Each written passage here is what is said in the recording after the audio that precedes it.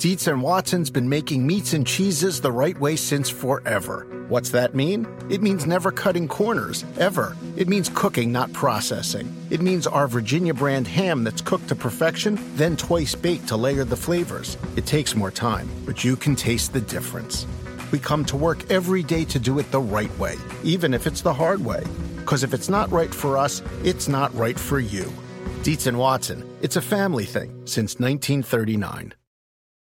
For the ones who work hard to ensure their crew can always go the extra mile, and the ones who get in early so everyone can go home on time, there's Grainger, offering professional-grade supplies backed by product experts so you can quickly and easily find what you need. Plus, you can count on access to a committed team ready to go the extra mile for you. Call, click Grainger.com, or just stop by. Grainger, for the ones who get it done. Welcome on to a Sunday night edition of the Dunked On Basketball NBA podcast, 15 and 60 on the Eastern Conference. And Liam is going to start us off here with the free-falling Detroit Pistons. Sure. So the Pistons, 2-5 since the last 15 and 60, 30 and 36 overall. They're 21st in net rating, 22nd in offensive rating, and 14th in defensive rating. And right now their projected wins are 37 wins, which would make them 9th in the East, and their playoff odds are practically, zero at this point. So I'll just start with the big news from the owner, who came out and to the media and said that I'll read the quote. There's no playoffs or else ultimatum, but he wants to win. It's about what happened this year, what we're going to do about the future. Stan is a team player, and we're going to discuss it. We're not winning enough, so we have to talk about that. And so I'll propose the question to you guys. So if you were Stan Van Gundy, would you fight all or nothing to keep your coach or GM, title of, as both of them, or would you allow the Pistons to come in and pick a GM to work over you in the system? Because it sounds like there might be some changes from that comment from the owner, the dreaded vote of confidence. But I just wanted to see what you guys thought about that. Yeah, well, a lot of people are saying the idea that Stan is a team player implies that he could lose front office responsibilities. Arn Tellem, of course, has been there. He was instrumental in getting them into that Little Caesars Arena in downtown Detroit. But now Tellem doesn't apparently have anything to do. So the obvious potential replacement, as well as the fact that things have not really worked out for Van Gundy.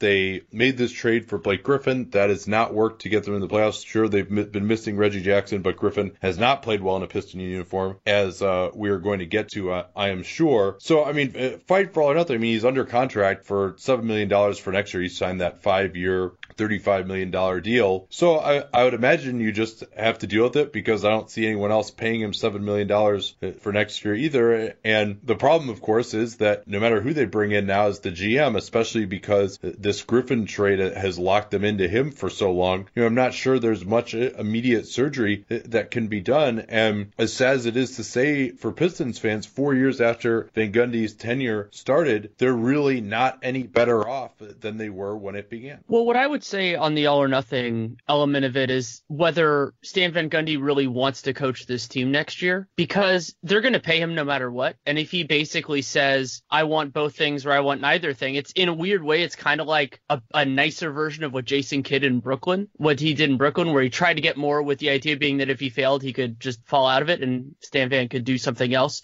Because I don't think coaching the Pistons next year is really going to build his brand. I believe he's 58 right now, so he has enough time if he wants another job to get another job. So if he doesn't want to coach this team necessarily next year, I might be less amenable to ceding that part of power and just taking next year off and then lining up the next gig. Right. Yeah, go ahead. Sorry. The only thing I would say is, if I remember correctly, I think the reason that he took the Pistons job in the first place over the Golden State job was that they gave him this, power, and that he'd been burned in the past with, the front office, firing him when maybe he felt, he didn't deserve it, or maybe some personnel moves that he wasn't happy with. But I just figured that he wouldn't be willing to cede that power. But I don't know. I guess it's a possibility at this point. Yeah, it's just a question of what other options does he have. I mean, to not seed it, I mean, you can just say you're not the GM anymore. He still has a contract to coach, and maybe they'll work that out. But I think the biggest reason why he wanted that power is to not get fired the way he did in Orlando. And, with his contract nearly up, I don't think he really has the leverage. Maybe they'll work out a parting, but, $7 million is not bad to coach a team, and maybe he can be a better coach for them. But let's talk, Liam, about why it is that things have not worked so well for them. And where do you want to start on that score? Sure. Other than by not muting your microphone when you cough. Well, not my best moment. But so since the Blake Griffin trade, their net rating overall is 22nd in the league. Their offense is 25th, and their defensive rating is 13th. And offensively, I think you can pin a lot of their problems down to some of their shot selection and just their struggle. In the mid-range, they're 10th in the league in percentage of shots taken from the mid-range, and they're 28th in percent from the mid-range. So they're really struggling in that area. Well, so let me interrupt for quickly. When you say shot selection, do you mean they're just taking bad shots, or just that they can't get better shots? I think that's an important distinction sometimes. Well, I think that it's probably that they can't get better shots right now, and that part of that has to do with the Reggie Jackson injury. And Reggie Jackson hasn't been great, but he is another guy that can create on ball, because right now they're asking Blake Griffin to do just a ton with the ball, and then even when he's off the floor, Dwight Bikes is their main creator. So they definitely are lacking creators right now, and maybe Reggie Jackson can help some with that. But I think I want to push back a little bit on you saying that Blake Griffin's struggled in Detroit, and not that he's played great. And I just think a lot of the circumstances haven't allowed him to play as well as you would think. So just watching like the Cavs game, I felt like they ISO'd him for like 20 possessions in a row, which I know isn't accurate, but it just felt that way, the way their offense was flowing. And they'll start out each game with some nice movement, and then it just throughout the game it'll just regress to Griffin trying to create everything for the team himself. So in 17 games he's averaging 20 points a game, 7 rebounds and 6 assists. And he's got a ridiculous 30% assist percentage for their big, which is like 100th percentile. He's really distributing, and they like to stick him in either the low post or the high post. And as Dylan Murphy's pointed out in the past, when you get a guy that can create in the high post, it's so hard to double team him in that area because everybody's just one pass away. And he's been actually pretty effective on post ups. 22% of his possessions, he's 0.96 points per possession. So even though they don't always look pretty, he is actually decently efficient down there. And he ran some 4 or 5 pick and rolls, and he got some good stuff out of that. I'd like to see them run that a little bit more. And he's just still a really big mismatch for a lot of guys as far as his perimeter skills, his handle, and just the strength in the post. And I think part of his jump shooting struggles, he's been terrible from mid range, and I think some of that's just he has to create a lot, which I'll get into a little bit more later. But his 3-point struggles, he's shooting 32% from 3 on over 5 attempts a game with the Pistons, but he's actually 36% on catch and shoot threes, and he's taking about 2 of those a game. And the problem is that he's taking 3 pull-up threes a game at 26%. That's absolutely insane that he has to take that many pull-up threes. I mean, that is probably the biggest stat to me, that he is just like overburdened from a creation standpoint right now. Right, absolutely. And just to build off that a little bit more, I pulled up some stats on just his scoring stats and his usage, and he's using 12% of his possessions come after 7+ dribbles, and his previous career high was 6%. So he's practically doubled his career high and really bringing the ball up, creating it for himself. And he's got a 36% effective field goal percentage on those possessions where he's dribbling 7 or more times. So he's really struggling there. And part of this, and late shot clock, he's also struggling too. 0 to 4 seconds. He's using 12% of his possessions in a 40% effective field goal percentage. So part of that can be, just flaming bags, bad situations he catches late in the shot clock. But also part of that might be, some athleticism regression, lack of ability to beat his own man. But I think he is being tremendously overburdened, like I said before, with the lack of creators on the floor. Ish Smith has really cramped the spacing too. He's basically a non-3-point shooter. So when Griffin has the ball, he has Drummond's man and Ish Smith's man, crowding the lane. So I think that's what's resulting in a lot of those mid-range shots. But I don't know. Do you disagree with anything that I've said so far about how he's played? Or because I think he could really be much more effective if they give him just even a little bit more creation around him. Maybe play Luke Kennard in some more lineups and stuff like that. But maybe you guys disagree. What do you think, Danny? What's your impression been of Griffin's time with the Pistons? I do think that he has been overburdened, and that it really hasn't helped in terms of evaluating where it is moving forward, not having Reggie there. But the misgivings that we had about the pairing and about about Blake Griffin aging, I think those are still valid too. So it's kind of like he's looking worse than I would expect moving forward, but I'm not sure how much worse. And that's what should be really concerning. So, Danny, I have a little trivia for you here. Which Piston is shooting the second worst percentage in the NBA from floater range, minimum 100 attempt? He is 47 out of 173, 27.2%. That feels, God, because I don't think Reggie's played that much, so I'm going to say that it's not him. I guess I'll go with Ish. Andre Drummond is the answer. Wow. And calling it floater range is perhaps inaccurate because it's a lot of it's post-ups. Some of it's floaters, too, off a pick and roll, but that is awful. That's almost as bad as his free throw shooting was in college, when I think he also shot 27%. But shouldn't make fun of him there, because he's what he and DeAndre Jordan have done this year, improving their free throw shooting, is just incredible work to be as bad as they were for as long as they were, and actually like be able to hit free throws competently is like just a testament to how hard they've worked at that. Like, they really deserve a lot of credit. But that was a good way to transition it into Liam's observations on Drummond. Right. So I think the way he's been playing so far with since the Blake Griffin trade has really changed, overall. So he was getting a lot of those elbow touches before, distributing, making plays out of that. He was up to, I think, 6 elbow touches a game before the Blake Griffin trade, and now he's down to 4 touches a game in those areas. And they'll start the game off where he catches it at the elbow, and they'll run a flex set or something like that, I guess just to make him feel more involved. And then throughout the games, he'll get, a couple post-ups, but he's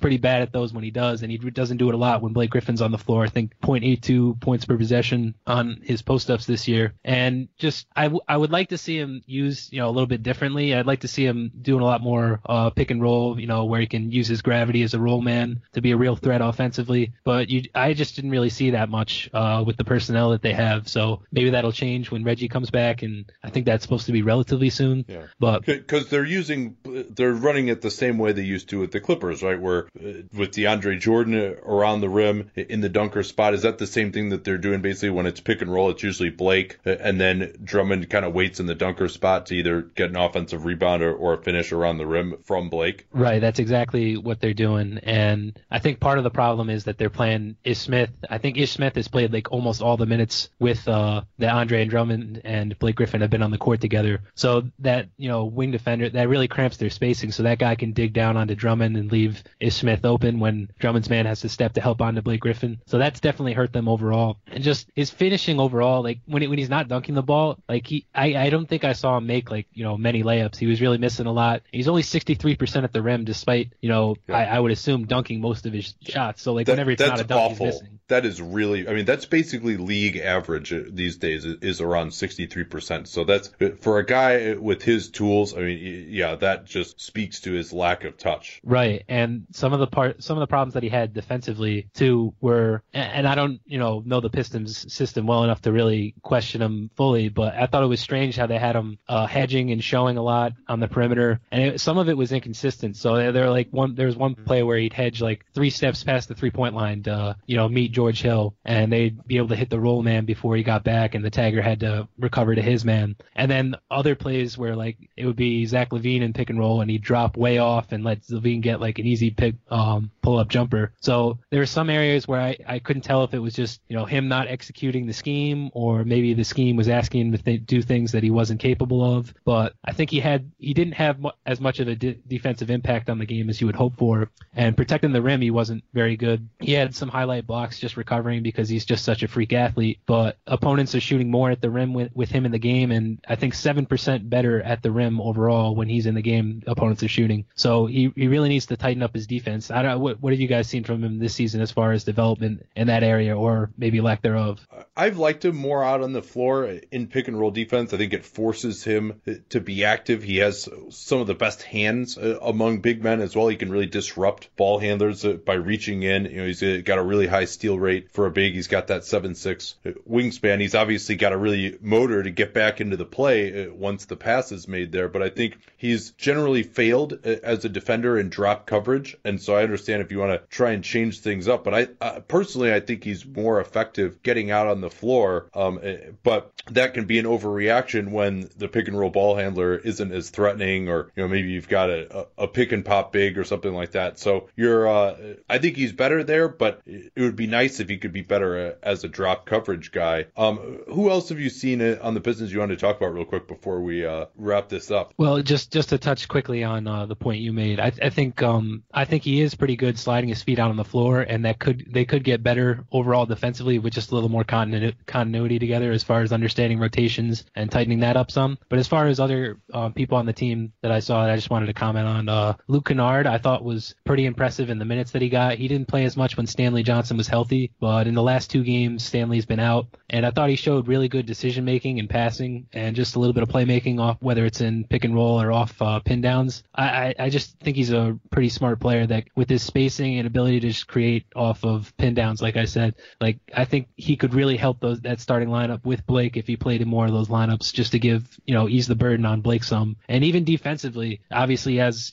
limitations with his length and size and strength and all that. But I thought he did a pretty good job of, getting in the right spot. And there were a couple breakdowns, but he was actually a pretty smart team defender. That's been my observation on him as well, that I do see him making plays. I mean, he's very limited from a length standpoint, but I've seen him make plays, get there as tagging the roll man from the weak side, for example. I think he's got good anticipation, even if he can't always make the play due to his limited tools. I'd agree. And just one guy I'll talk about briefly, Eric Moreland. I liked a lot of the things that he did with his activity level and just getting offensive rebounds and making plays out of his area, like rotating hard over for double teams and getting blocks. I thought he was impressive, and he's on a non-guaranteed deal next year, so that can help them out with some big man depth at least because of their limited, cap resources. Is there any hope for these guys? I mean, just thinking about it, like next year, I mean, obviously they're not going to get into contention or something, but could you see a way that they could get back to at least being, a solid playoff team in the East? Well, I'm an optimist. I actually think they have a pretty good chance at the playoffs next year with some more continuity and some development from,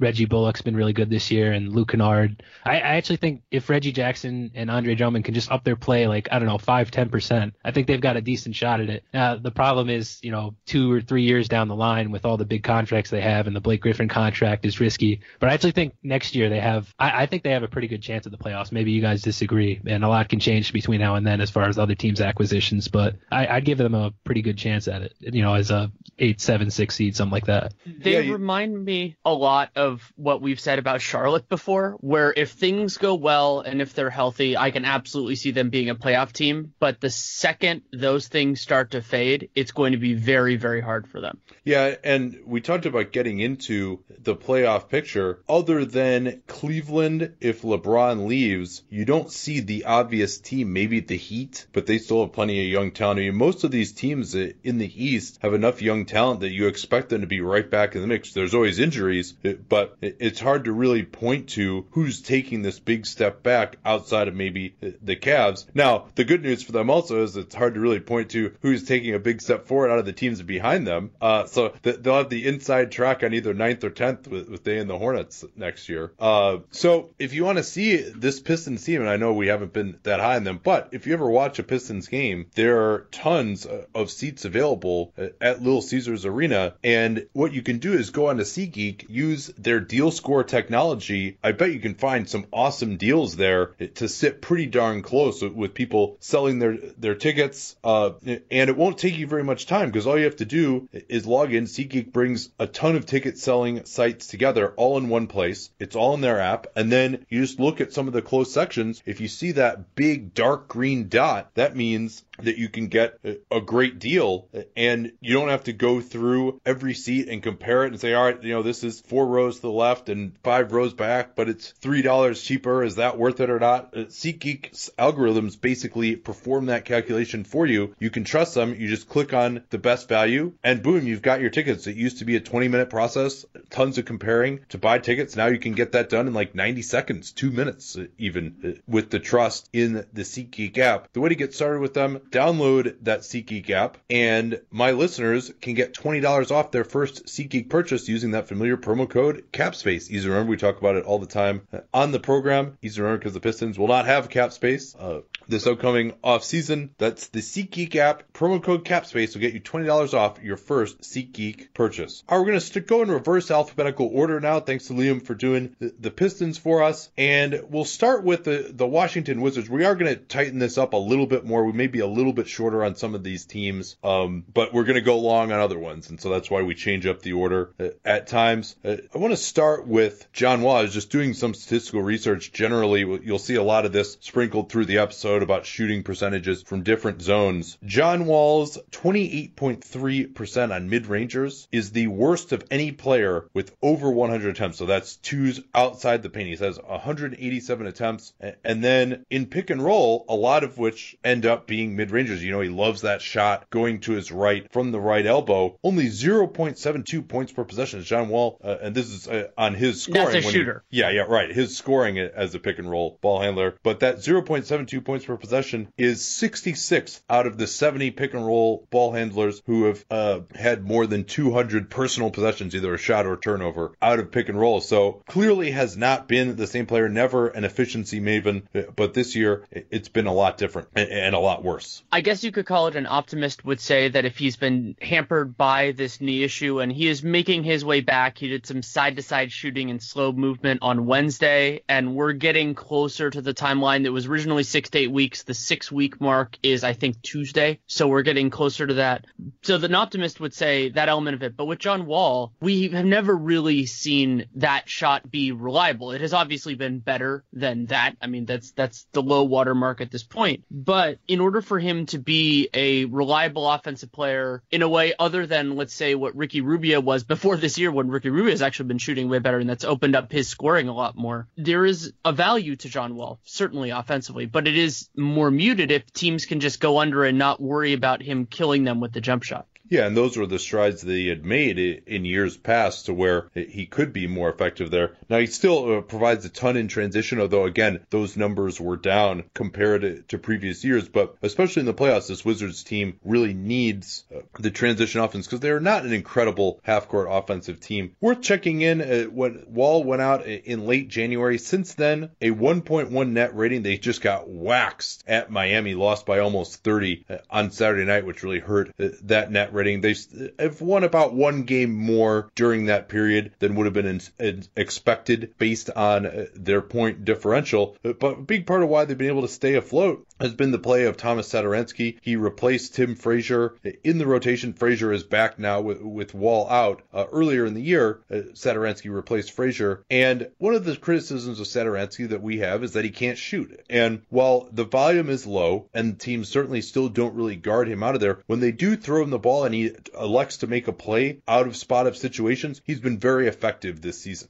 Yeah, it's pretty remarkable because he has 61 possessions on catch and shoot, which is very, very low, but he has 86 points. So when he takes a shot or whenever he makes a decision out of that, they've been very effective. And there is an intense value to that, even if it is a low volume. Yeah, 1.41 points per possession on catch and shoots. I mean, that's never going to stay that good over a long period of time. There's a sample size issue there, but it's spectacular either way. Yeah, and the other thing you'll see from him is Synergy has these ratings of spot up possessions, how many possessions are catch and shoot shots and how many times does he drive. And Satoransky will take the catch and shoot only about 60% of the time, which is a pretty low number for a perimeter player. He likes to drive left more often. He'll drive left off of those closeouts about 2/3 of the time, and he's been more effective trying to score going to his left out of those plays. And also one thing that doesn't show up in these numbers is he's a guy, and this is a lot of what you'll see from a European style, a guy who will drive and then kind of keep the churn going, as they talk about in Utah, right? Breaking the paint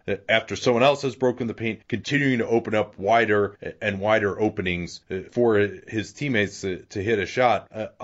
In pick and roll, again, this is something where we got a little bit of flack, and not in a bad way. We always appreciate well-reasoned and well-reasoned seasoned and reasonable. Yeah, those are two good things. Commentary and criticism on Twitter. But the question was, why wasn't Satoransky higher? I think we had him in kind of the 25 to 30 to 35 type of range in the league. And he's only got 79 possessions as a pick and roll ball handler all season. And out of pick and roll, he's thrown 187 passes that have eventually led to shots. But that's a ratio that you usually don't see among some of the best point guards. They'll take the shot more often because they're more of a threat. And he really wants to pass the ball to pick and roll, whether it's because they go under on him, because he's not a great finisher at the rim and he's contested. He's very judicious about that. He's finishing well at the rim in this period. I think Liam looked at it 2 weeks ago and he was at 70% at the rim. But I'm not sure if he really works that well as a starting point guard, because most teams need someone who can create in that role. The ability to take a shot and the fear that instills in an opponent creates looks for other people. We've seen that all over the league when a lot of these point guards have been out. You notice that difference. And so it has worked for the Wizards. I mean, also they're just moving the ball better overall, and I think Satoransky can help with that flow. But the kind of the rosiness that we saw in the beginning, I think some of that was also just they've had some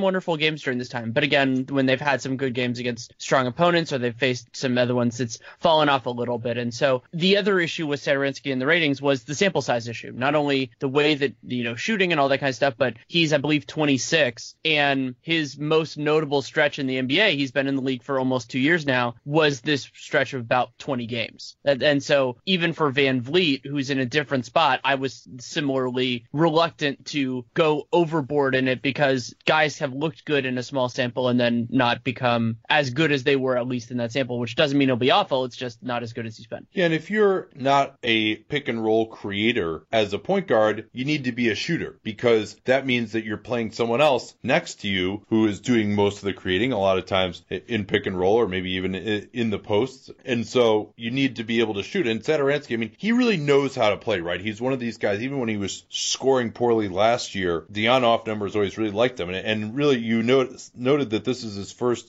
notable stretch as an NBA player. Where would they be if they just played him last year instead of signing Brandon Jennings and playing him? Maybe they win that playoff series against Boston when they just got killed whenever John Wall was off the floor, and then they played John. Yeah, and that could have even the spillover effects of not being so deathly afraid of sitting John Wall that his legs aren't dead at the end of Game 7. Oh yeah. I mean, when we did Dunked On Video, we highlighted how John Wall was just walking by the end of that Game 7 as Kelly Olynyk was hitting 3-pointers.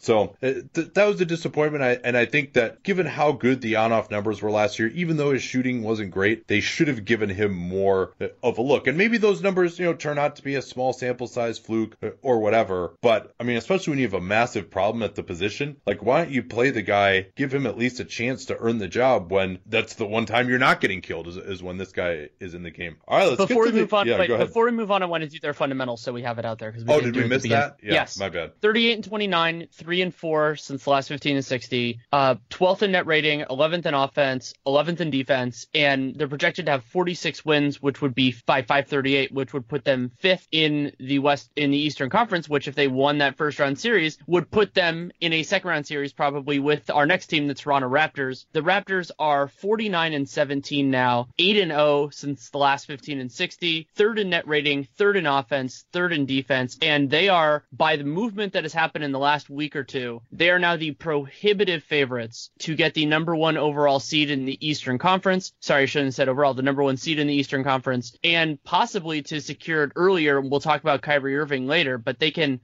established that partially with their absolutely massive win over the Houston Rockets in what was on paper the League Pass game of the year and lived up to its billing. Yeah, this is probably the best League Pass game since the Warriors and Hawks played in 2015 when both of them were on the way to 60-win seasons. And the Raps, I mean, they're projected for 61 wins. If Golden State continues to fall out and just decides to stop chasing the number 1 seed, they could even potentially have home court advantage over Golden State in the finals. The biggest thing to come out of that game against the Rockets, I thought, was the way that they defended. They tried, it seemed like, to really stick with that Spurs strategy from last year, and that becomes harder with the Rockets having even more shooting and depth than they did last year, having Chris Paul as well. And it really seemed to work, especially early on, that what they decided was, hey, you know what? If we give up up threes. I guess we'll give up threes. They're going to get up those threes anyway. And let's at least take away plays at the rim. Valanciunas is too slow to get out on the floor anyway. We're just going to lay back. Valanciunas is a big body. We're going to make you finish at the rim over Valanciunas. And at least early on, that proved effective. It did, and it was also helped by the Rockets missing some of the threes that were created there. I mean, sure. Chris Paul was 0 for 3, and Ariza. And that was also significant because it put a lot on Norman Powell's shoulder. Norman Powell normally wouldn't play many minutes. Theoretically, if these teams faced off in the NBA Finals, he might barely play at all. But because OG Anunoby has been out and Powell is the most logical other player to go on James Harden, he had that assignment. And I thought he did a pretty good job overall. Harden ended up with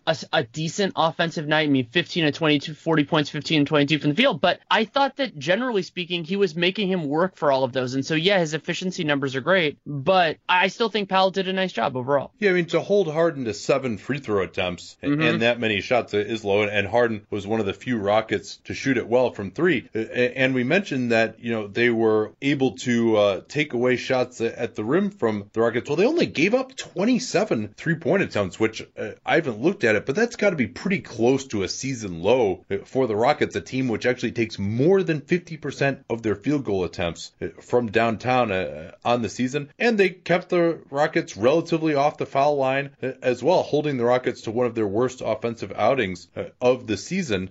And what did you see from the Raptors offensively in this game? Because the Rockets switching defense has been very effective this year as well. A big pivot point in the game came early when Kyle Lowry, some of it was on open shots, but some of it was just good defense, and him beating it was just hitting everything. He was 5 of 6 from the field and 3 of 3 from 3 in 9 first quarter minutes. That was 13 points overall. And then they were able to do the pivot. DeRozan was pretty passive, mostly because Lowry was just hitting everything at the beginning of the game. And then when Lowry came out about the 3-minute mark, DeRozan took over and had his best stretch of the game. And so what that allowed the Raptors to do was continue the momentum. They ended up with a first quarter run of 32-16. And basically the Rockets spent the entire rest of the game cutting into that margin. I believe they tied it, but I don't think they ever took the lead. And the Raptors just continued getting boosts from surprising places. The most surprising of those was probably, I think it was in the early second quarter, Malcolm Miller, who has spent more of the year on Raptors 905, had a 7-point run himself and was got a comfortable 3-pointer in the left corner that was pretty impressive. And then they just were getting contributions. I thought Valanciunas had a couple of nice stretches. Ibaka at a few moments hit some open shots. And that's really what you're going to need to do against a team as good as the Rockets. The Warriors are in this camp as well. The Celtics hopefully will be there too, is ride the hot hand to a point, try to get good shots and work through it. There were some times late where they didn't get good shots, and that was a little bit concerning. Like there was one where Valanciunas got the ball in the corner, in the left corner, and they closed a little bit too hard on him, which was also a mistake. And so he just decided to dribble drive, and I'm pretty sure what happened was they stripped him and it went out of bounds. I'm trying to remember exactly, but I just remember it looking pretty rough. And those sorts of opportunities, especially in a game that gets close, you're going to have to make the most of it, just get something positive out of it. I've used the phrase 2 dribbles and a good decision a lot. That's really what you want from everybody. And that's a lot to ask of Valanciunas. I'm not saying, oh, he sucks because he can't do that. It's just not what you'd expect. Yeah, I thought that their offense late did devolve into the DeRozan show a little bit again. So that's always a concern. Things that slow down for them. The sphincters get a little tight. They stop moving the ball. They go to some of their more traditional guys who have always been there instead of some of the guys off the bench, although Van Vliet is someone who can provide a little bit more spacing and a little bit more offensive pace in the half court. Before we go here, one more trivia for you. Would you like to guess which Raptor leads the NBA in shooting from floater range, minimum 100 attempts? So percentage, not attempts, because I was going to guess DeRozan was leading when you said shooting. So you mean percentage though? Yeah. When you say he leads in shooting, that usually means percentage. Not shots. Most shots. Yeah. But okay. This is people who have taken at least 100 attempts from floater range. Who has the best percentage in the NBA? It is a Toronto Raptor. Okay. It's not Valanciunas because I've seen him miss too many of those. So, and I don't. DeRozan takes too many. I think he's probably more in the low 40s. Because you said it was like 55%. 55%. I don't think of him as having this kind of touch, but Ibaka? That is correct. Serge Ibaka, which was just shocking for me. And he actually had some really nice hook shots and pick and roll floaters in this Knicks game today as well. He did. And you mentioned Malcolm Miller. His three ball looks better to me. He's a career 38% shooter in the G League. He's been playing for 905 this year as a two-way. He was played in Europe last year and then was in the Celtics system. Got a brief call-up with the Celtics, I think a 10-day. And I thought he looked good. He's got a 7-foot wingspan, and the three ball was looking a lot more natural and quick release for him. He hit a couple against the Knicks today as well. So another guy, and Pascal Siakam, who we should talk more about another time. We're out of time for the Raptors right now. But I want to make one more point quickly. Yeah. I understand, especially a team as successful as the Raptors, wanting to go with their guys late, but they were playing Van Vliet, Valanciunas, a lot of guys late that you couldn't trust on James Harden, and he went off. If this game had lasted another minute or two, I think the Rockets would have won. And at a certain point, I think you do have to let star talent on the other team dictate personnel to a point, and he was just torching Van Vliet and DeRozan when those guys have known each other for a long time. And I think you need to be ready to move to guys that fit, that can slow down the opposition better when you're trying to hold a lead. They also should have heavily considered hacking Clint Capella, because the Rockets were getting a whole heck of a lot more points per possession than you would expect from giving Clint Capella 2 free throws, even though he's been better this year, and especially been better since that awful rookie year. Let's get to the Sixers. Now 36-29, 4-3 since the last 15-60. Their 2.7 net rating is 7th in the NBA. They are 16th on offense, 5th on defense, projected for 48 wins, which would be 3rd with the Cavs losing today. 3rd in the East. That's pretty remarkable. They're going to sail past their over-under, which we thought was completely ridiculous, of 42 wins at the start of the year. And part of the reason for that is their schedule to end the year. It is pretty ridiculous. I was wondering for a while why 538 was so rosy on them. I mean, yeah, they're 7th in net rating, so you have that as well. They have 17 games left, but only 5 of those are against potential playoff teams, and all 5 of those games are at home. So they have 11 home games, 6 on the road. All of their 17 games are in the Eastern time zone against non-playoff teams, and they are one of only 2 teams in the NBA, the other being Charlotte, who doesn't matter for this because they're not going to make playoffs, who have more games left against the bottom 8. So those are the teams that have their own draft pick. Most people refer to those as the tanking teams. They have more games against them than they do against the 18 teams that are still battling to make the playoffs and for seeding. Yeah, so they should end up pretty well here. So I mean, they're being projected to go 12-5 over that stretch. And I want to talk a little bit about how they've handled the rotations since Ersan Ilyasova and Marco Bellinelli joined up. As you'd expect, Bellinelli plays almost all of his minutes when JJ Redick is out. Redick, at his age, usually only plays in the high 20s, maybe low 30s in minutes, even though they could really use him to play every possible minute that he would be available. That's actually might be an underrated way that they could improve in the playoffs, is if both he and Embiid play a lot more minutes. So there's been a couple minutes over the last couple of games where Redick and Bellinelli have played together, but that's a pretty flammable defensive combo, and those guys are pretty redundant. They generally, and this has been the case, I think, all season, Embiid will play in 3 stints, the middle of which he really does not play with Ben Simmons. Simmons will play only 2 stints and then have the normal time where he's sitting out at the end of the first, beginning of the second. And Ilyasova generally has come in about 2/3 of the way through the first quarter. Same thing with Bellinelli. And I wanted to check how they've been with Embiid off the floor since the Ilyasova acquisition. It's been my theory that while Embiid is certainly a great player, a big part of why they're so bad with Embiid off the floor is because just their backup lineups didn't really fit that well. There just wasn't the shooting. I mean, they're playing 2 bigs together, and Simmons and TJ McConnell, and there's just no way to get enough spacing with those units. And now with Ilyasova and Bellinelli replacing TLC, that seems to have been largely an upgrade. They're 3-2 since Ilyasova was acquired, but they have a 2.6 net rating with Joel Embiid off the floor during that period. That's only 5 games.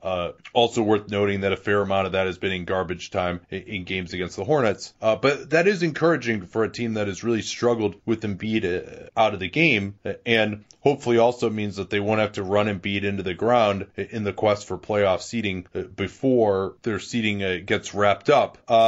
Any other Sixers observations that you wanted to share at all? I'm very intrigued to see where their workload goes in the playoffs, because they don't have that many games against competitive teams the rest of this season. They can push those guys plenty hard in those, but they've been so good when Joel Embiid and Ben Simmons have been on the floor together. Are they going to push that hard? Or are they going to say, hey, this is still the first year of this long-term thing? And some of that could also be dictated by where they end up. If the current projections put them in the third seed, so that would actually be ahead of the Cleveland Cavaliers. And at that point, maybe you go, hey, if we can win this series, maybe they can put a scare into the Celtics, because theoretically that would be the 3-2. You go for it a little bit harder than maybe you would have before. A couple other points here. Much attention has been paid in the Rookie of the Year debate to, how do they play with Embiid off the floor and Simmons on the floor? Well, I think it's also worth noting that units with Embiid on the floor without Simmons that start the second quarter are only of a plus 1.5 net rating. Now, that's not as bad as it's been with Simmons, although that trend has reversed a little bit in the last month. What's really awesome, though, is the way they play with Joel Embiid and Ben Simmons on the floor. Plus 14 net rating when those two are out there, and that's a big part of why their starting unit has one of the best net ratings of any fivesome in the NBA. Last thing on them, Ben Simmons leads the league with 289 field goal attempts from floater range, but hitting a slightly below average 39.4%. Usually that'll hover around 40.5% for the league average.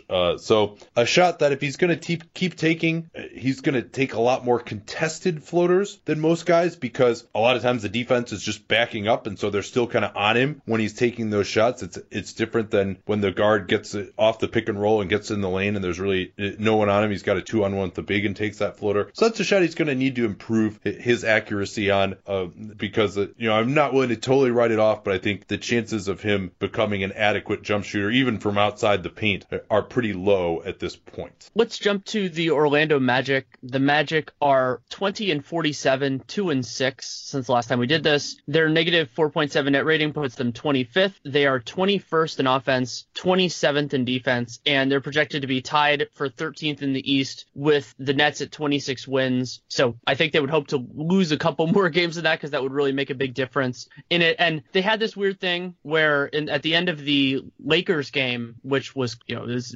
single possession game, they got screwed by circumstance. It was deemed a clock malfunction, and they should have retained possession at the sideline. Basically, it ran early, and instead they ruled it a jump ball, which effectively killed the game. However, I do not believe that the Orlando Magic were too crestfallen for that, because losing that game was better for them, and they competed enough. I think it's it is a moral victory, and you don't want to be snarky about that, but they kind of did organizationally get what they wanted out of it. Another thing they're getting what they want out of organizationally is the injuries that they had in the backcourt. We talked about Evan Fournier getting an MRI last week. That came back as an MCL sprain, and he says that he hopes to return. It would be disappointing to end his season like that, but even if it's only a grade 1 MCL sprain, we've only got about a month left in the season. Those usually take at least 2 weeks to come back from. At that point, you're really just like, why push it?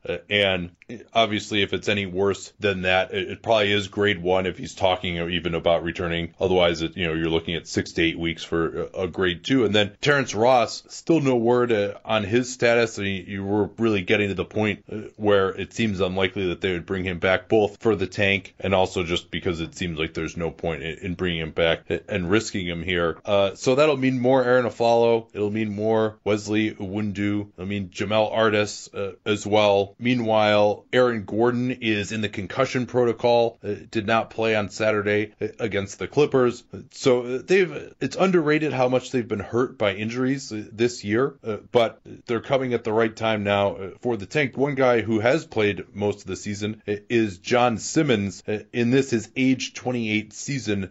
Let's talk about what we've seen from him. He's on that 3-year, $18 million deal with non-guarantees in the third year. So Simmons is in the new circumstance after playing a couple of years for the Spurs, and they rescinded the qualifying offer with him. And Simmons on the Magic has the highest usage of his career, 21.5%. And interestingly, the same assist percentage as last year on the Spurs, 13%. The ball movement in San Antonio was distinctly better, so you can get some opportunities that way. 55.4 true shooting, 12.7 PER, and I think it's the highest free throw attempt rate of his career, and he's making 33% of his threes this year. And something that I found intriguing was that his proportion of catch and shoot versus pull-up is actually very similar to what it was with the Spurs. It's kind of about 1/4 pull-ups and 3/4 catch and shoot, which is good because, like most players, he's better on catch and shoot circumstances. The difference is that this year he's been making more because he's really improved those, even though it's only 1/4 of the shots. The pull-ups are up from 18% last year, which is pretty ghastly, to 29%, and then a slight uptick on catch and shoot threes. And if he's 33%, obviously you'd like it better. That's, I guess, tolerable. It's not a huge asset, but the idea of 3 and D, I guess, requires, I would say that's a little bit below the threshold there, but it's not too far off. He's another guy, especially as a backup. You know, he was really hot to start the year and then has dropped off, but they really have lacked for creation in their backup units with some of the injuries that they've had, with really a lot of their scorers unavailable. And his 0.76 points per possession as a pick and roll ball handler, that ranks 63rd among 70 pick and roll ball handlers with more than 200 possessions.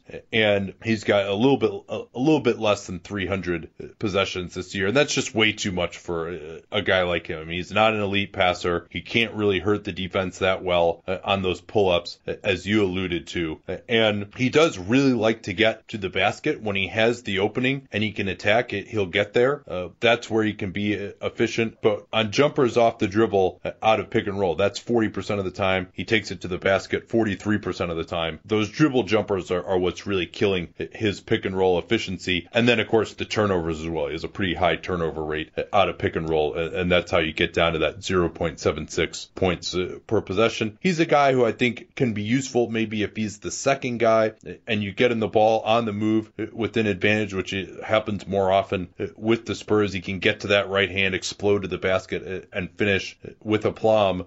But if the defense is set, he really doesn't have the craft. And, of course, this isn't a Magic team with a ton of spacing either. I would say his ideal role, because you would like his defense to be out there with starters, because otherwise guys who have capability on that end but are on the second unit, they just can't provide it that much, would be as the third best perimeter offensive player on a team. The problem is that the Orlando Magic don't really have point guards right now, and Fournier is okay, but he's not really the step up that you would need. So if they could get a point guard, I think a lot of this stuff would sort out. But of course, that's going to be hard to do. And if they draft somebody, as we've seen with the rookies this year, it'll take a little while. So the timeline here is going to be challenging for them. Taking a deep breath, are you ready to talk about the Knicks? Well, last thing I wanted to say on the Magic. Sure. They are projected to actually go 6-9 down the stretch, which seems like just impossible for that great tanking 8.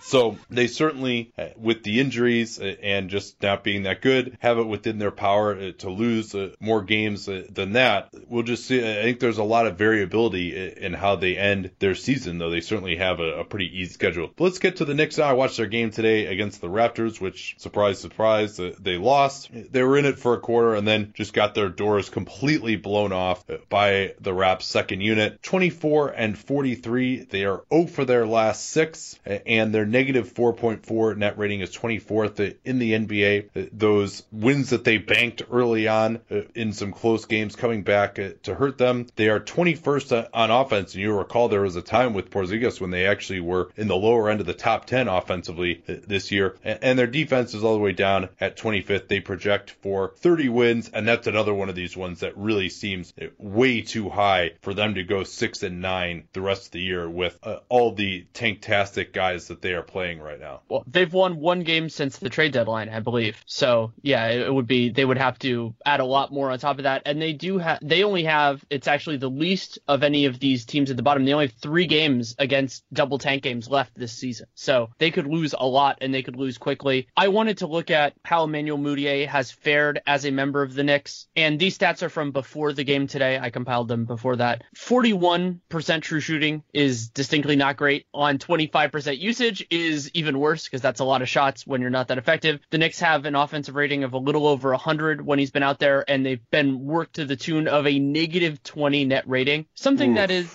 that's not great. Something that I'm not as concerned about, especially because it started out with such a bad stretch. I think he was 0 for 8 on threes at the very beginning. He's at 15% as a Knick on threes, but 37% earlier this year in Denver, 32% for his career. But he is, in this short sample size, making 68% of his shots at the rim, which is by far his career high, and that's just as a Knick. His previous high is 54%, so I expect that to tone down a little bit, but I would say the getting, let's say, 10% worse on shots at the rim versus 20% better on threes is a net positive for him. And Mudiay, this has been the case for him going back to his Denver days. His first year in Denver, they just had no one else to shoot the ball, but he's had, I believe, over a 25% usage every year of his career, and of course has struggled with efficiency. And maybe you could take some lessons from Thomas Satoransky about how to be a little bit more efficient, because he clearly just shoots too much. Again, this is a scoring challenge Knick team, so to some degree he's got to do that, but the shot selection has to improve for him because he clearly so far in his career has not proved capable of making the shots that he takes at an adequate rate. And maybe he's one of these guys where even if he reduces his usage, the efficiency doesn't improve anymore, but even if it doesn't, at least you're not killing the team as much. I want to talk a little bit about the observations from this Raps-Knicks game, but one stat that I had I thought was interesting: Kristaps Porzingis only 55.8% at the rim on 156 attempts. This is before he was injured, of course, and that ranked second last among players 6'11" or taller who had taken more than 100 attempts at the rim, finishing around the rim in a spacing challenge Knick offense, to be sure, especially when he is the one who provides a lot of that spacing. So if he's at the rim, there's plenty of other guys around the rim as well. But that's a concern. He still could be a better finisher right in the basket area. And a 53 of those 87 successful finishes were dunks. So that I don't have the exact numbers on how many dunks he missed, but that means that of his layups and everything like that, and generally speaking, those are more contested shots, but sure, those ones were a much greater struggle. So the Una Cornette show today at MSG, early start time. Luke Cornette actually played reasonably well.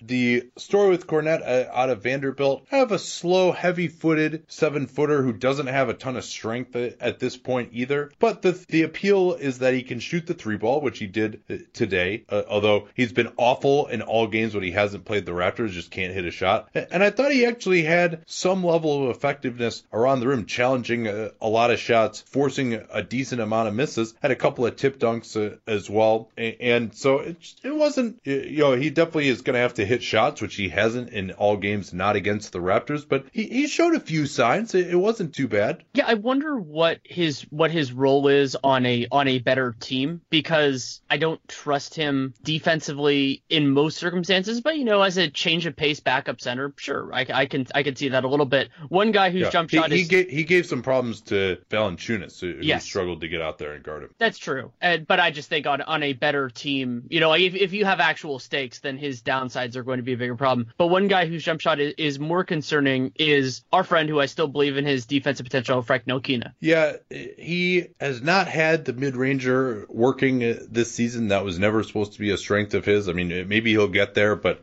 more of a spot-up three-point shooter at this point, to the extent that he is hitting shots. But I mean, just his stats. I mean, he's got a true shooting percentage in the low 40s right now, and 6.9 PR. I mean, that's not good. They're playing him now at the 2 alongside Mudiay. Courtney Lee had missed a couple of games for personal reasons. Probably will be back in the starting lineup per Jeff Hornacek in their next game. And then Frank showed a couple of signs here. He had like a nice Nash layup with his right. That's the layup. I actually asked a buddy of mine who's a trainer, like, what to call that speed layup where you just bring it up with one hand and never touch it with the other hand so you can extend past the defense. And I thought a Nash layup was the perfect term for it, because Steve Nash was really one of the first guys to do that.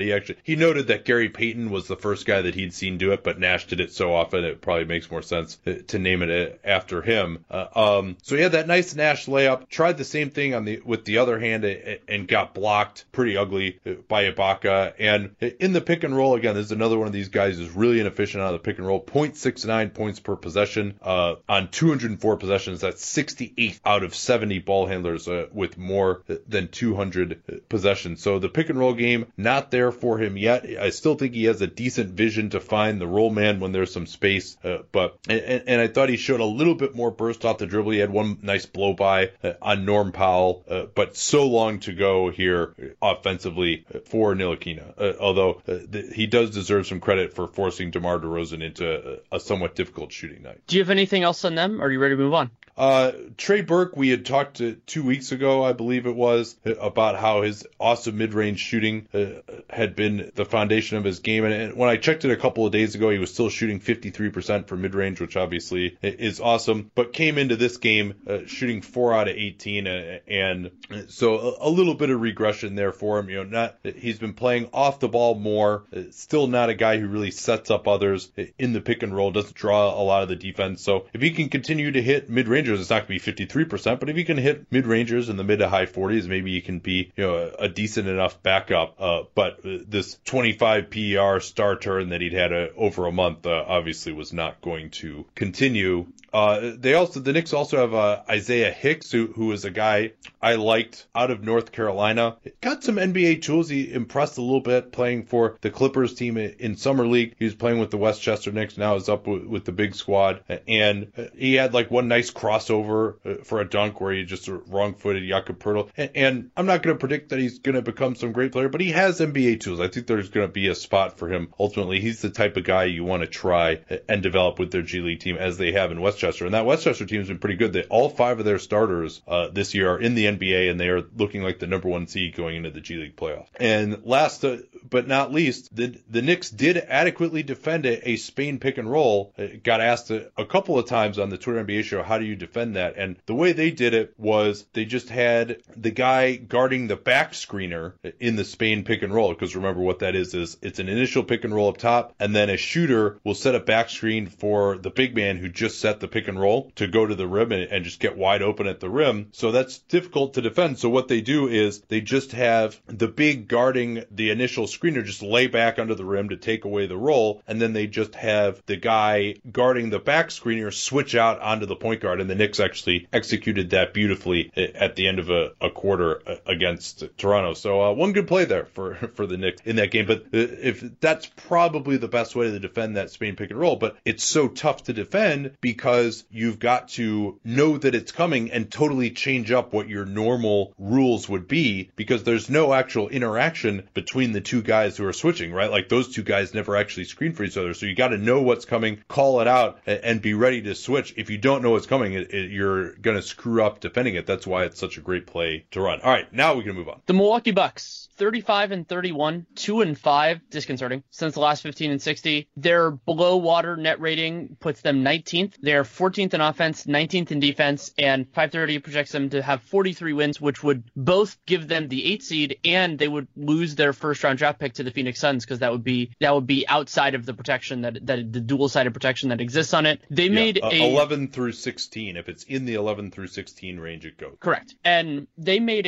an interesting series of personnel moves. In the sequence of it, I was kind of wondering about, because they signed former draftee Brandon Jennings to a 10-day contract, and 10-day contracts do not go in addition to the 15-man roster, and there was not a clear cut because they recently signed Shabazz Muhammad, so they're kind of wondering, well, what are they going to do? What the Bucks ended up deciding is that they waived Mirza Teletovic, and why that is significant is because now his money, you can still apply for basically the salary removal, but you cannot apply for it until November 7th. And if they can get that waiver, it is absolutely massive for the Bucks' finances next season. Teletovic will be paid, and he's paid this either way, $10.5 million for the 18-19 season. And if the Bucks get that money excluded, like Miami did with Chris Bosh, then all of these concerns, or at least a vast majority of them, that we had about whether they were going to have to deal with the tax, especially if Jabari Parker got a big money deal as a restricted free agent, it doesn't make those concerns evaporate, but they get pretty dang close. Well, the nice thing about it is this is new for this CBA, that they can waive him and still get the exclusion, whereas with Chris Bosh and the Heat, you'll recall they had to keep him on the books. And with Teletovic, this will fall under the new fitness to play panel. We don't have to get into the exact details of that, but with his pulmonary emboli, they are betting that a fitness to play panel will find that his career is over, and so as of November 7th, they'll be able to apply for that. That was the last game that Teletovic played, and they also can stretch him this offseason should they want to, and then that stretch will come off the books if the fitness to play panel rules in their favor after November 7th. So even if the relief is not granted, they should be able to get some more breathing room, depending what happens with Jabari Parker's potential new contract as a restricted free agent. Maybe they can still get enough room to use more exceptions for next season, when those exceptions should be pretty valuable in what will be a tight free agent market.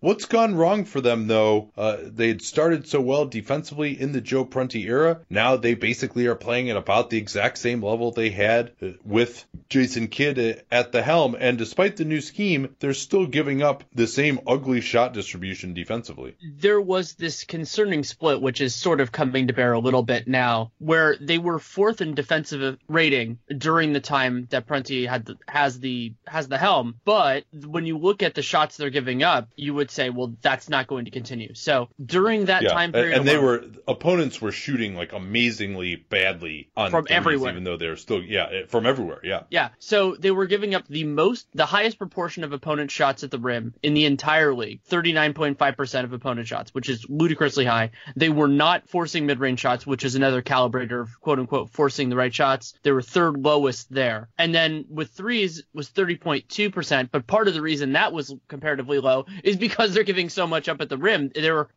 5% more shots at the rim than the league average team, the middle team during that time. But what was saving them defensively was that teams weren't making anything. They were third lowest in opponent 3-point shooting percentage, lowest opponent mid-range percentage, and then middle of the road at the rim. And generally speaking, teams are better at controlling the frequency than they are controlling the percentages. And so as those start to go back to normal, this defense will shade out, other than the forcing turnovers, which they've been strong on. They're second in the league since Prunty took over. So an interesting data point there, the Kidd scheme was supposed to give up all these shots at the rim and force a ton of turnovers. Well, they changed the scheme and they still force a bunch of turnovers and they still give up a bunch of shots at the rim and threes. So maybe it's the personnel, maybe it's the execution, maybe it wasn't the scheme after all, perhaps, although I do still maintain that the scheme wasn't optimal. A couple of little notes on their shooters. Chris Middleton has taken 377 shots from mid-range, twos outside the paint, but he is shooting an absolutely scorching 51.5%, and a lot of those plays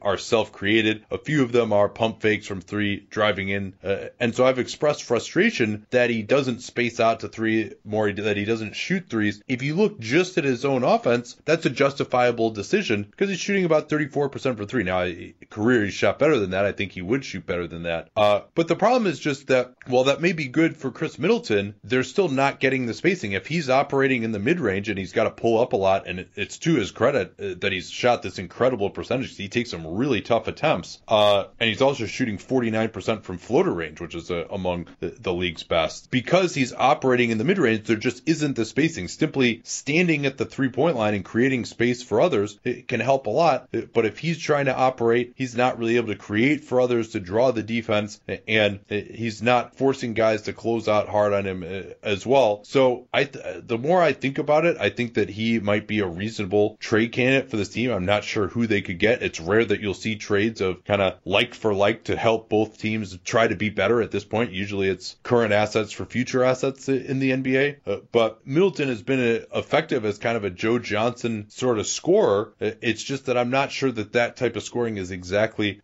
what they need. But I do, that percentage puts it in a little bit different light for me of some of his shot selection, because at least he's making those tough mid-rangers at a level that, has really been efficient in the half court. Yeah, that's an interesting point, but the overall offense, I think, is important to consider there. And something else that has been jarring with this team, and I am less enthusiastic about it, is Giannis just taking a ton of mid-rangers. Yeah, he is at 280 attempts. That is 19th in the NBA, and he's making only 34% of them. That's actually, I think, is up a little little bit. And we've lamented how he's had to take a lot of these tough mid-rangers late in games when there just hasn't been the space to operate. And those mid-rangers, I mean, you'd think, oh, you're laying off him, he's open. Well, a lot of those are kind of turnaround fadeaways in the post. I mean, you can kind of back off the guy a little bit, but a lot of times he's just got to shoot over and contest. I mean, he's not like creating a ton of space with like a crossover or something and getting wide open on these shots. Most of them are pretty contested. Also worth noting, I mean, you remember early in the year, after like a month, he was shooting 85% in the restricted area. That's actually down to 72%, which of course is still excellent given the fact that he leads the NBA in attempts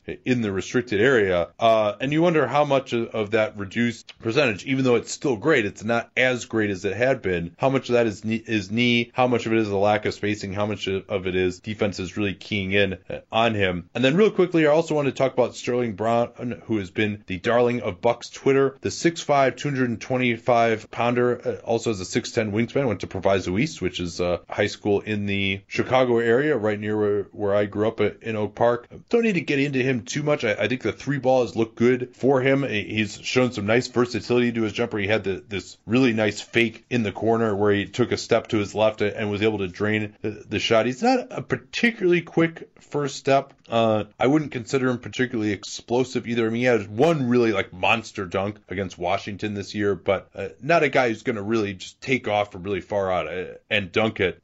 Much more effective attacking off a 1 foot, going to his right hand. When he tries to go off at 2 feet, you can tell with that big body he's used to against college defenders. He can kind of go up off at 2 feet, get his shoulder into guys, knock him back, and create space for a layup. Doing that against NBA defenders has largely been a failure, and the biggest thing holding back his efficiency is at 53%, which is below the league average, despite shooting 38% on threes, is his 50% shooting at the rim. If he can get a little more efficient on those shots, or even just to kind of drive, break the paint, draw and kick, although again, this Bucks team doesn't have a ton of guys to shoot those shots when you draw and kick, then he can get a lot better offensively. And I think he's been, for a rookie, he's been solid defensively.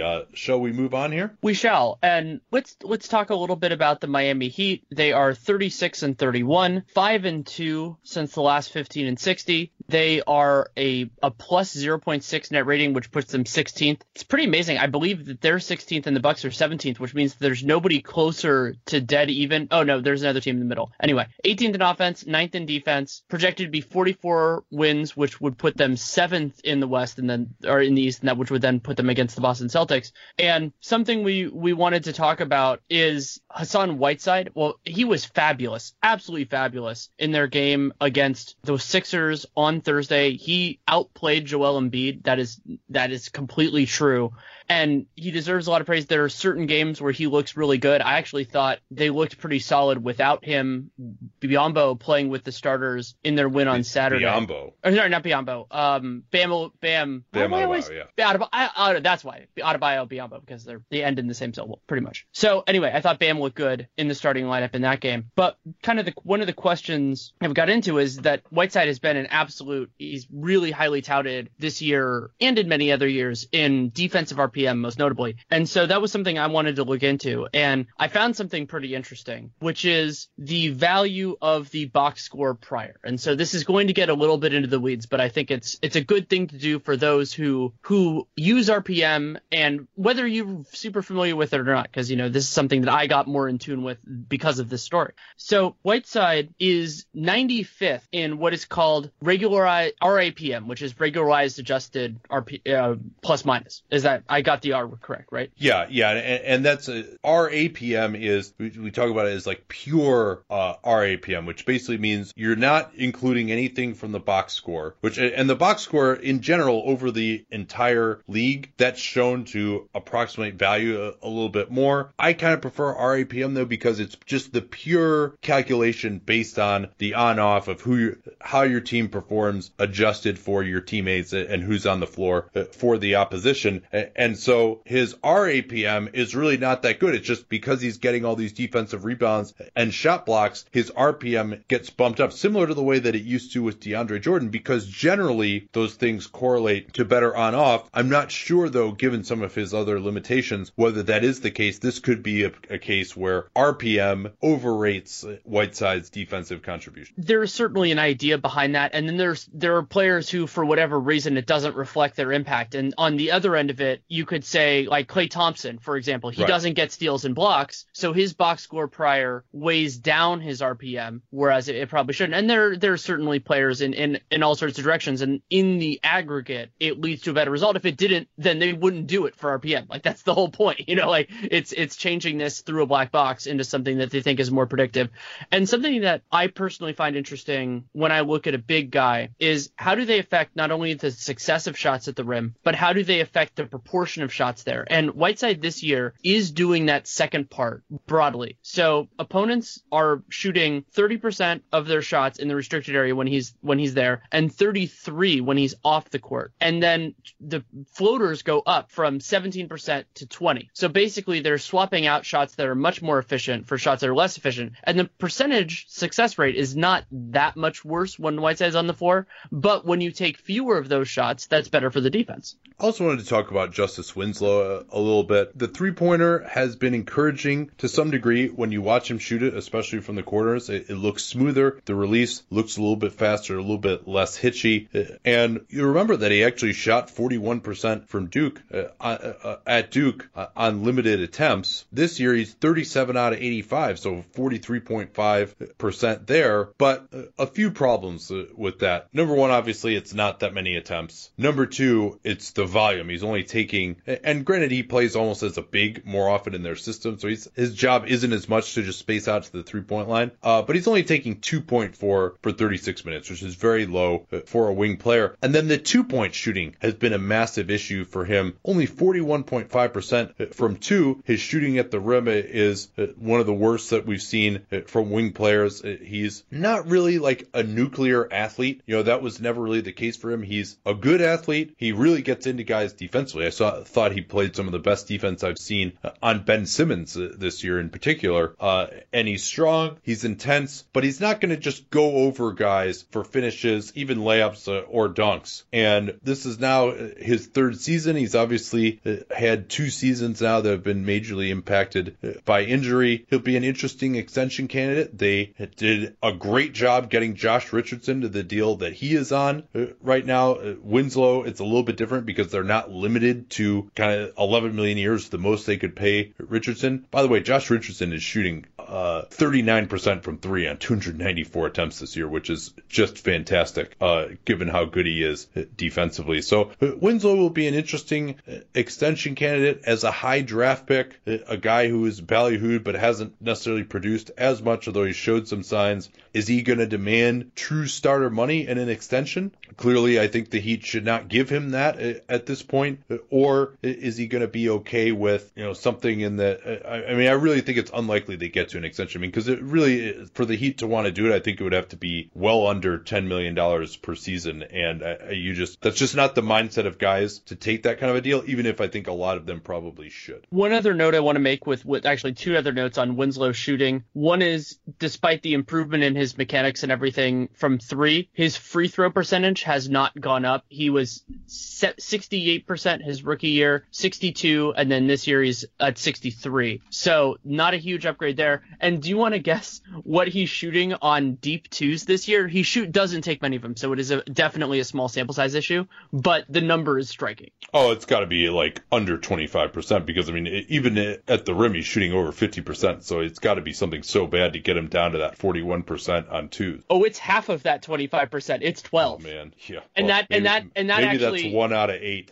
It might be something like that, yeah, because he's only 10% of his shot attempts have been from deep two. But so you kind of sit there and you go, okay, a guy's shooting 44% from 3. He's not taking that many attempts, but he's shooting 12% from long 2. Maybe there's a little adjustment that's going to happen here. We'll get to the Indiana Pacers momentarily, but first this from our friends at Blue Apron. With the playoffs coming up, especially with these double headers in the evenings, we're going to be doing the Twitter NBA show. Don't have a ton of time, but Blue Apron is still something worth making time for. They now offer 12 new recipes each week, and what I like to do is get the 4-person recipes, make a ton of food, and then I've got leftovers as well. That's great for me in the evenings when we're watching games. I'll make it during the day for lunch and then can have some more at dinner. Some of the things that they're got this week: quick bucatini with broccoli and pecorino cheese, and Italian style shrimp and sweet pepper. Blue Apron is a food delivery service that delivers pre-portioned ingredients right to your door. No food waste, far less expensive in my experience than buying all the same ingredients at the grocery store. In particular, because at the grocery store, you have to buy way more food than you really need for a lot of these. I mean, if you ever try to buy cilantro at the grocery store, you've got this just bunch the size of your head that you're just never going to use all of it. And the way to get started with Blue Apron, if you want to give it a shot, they're treating Dunked On listeners to $30 off their first order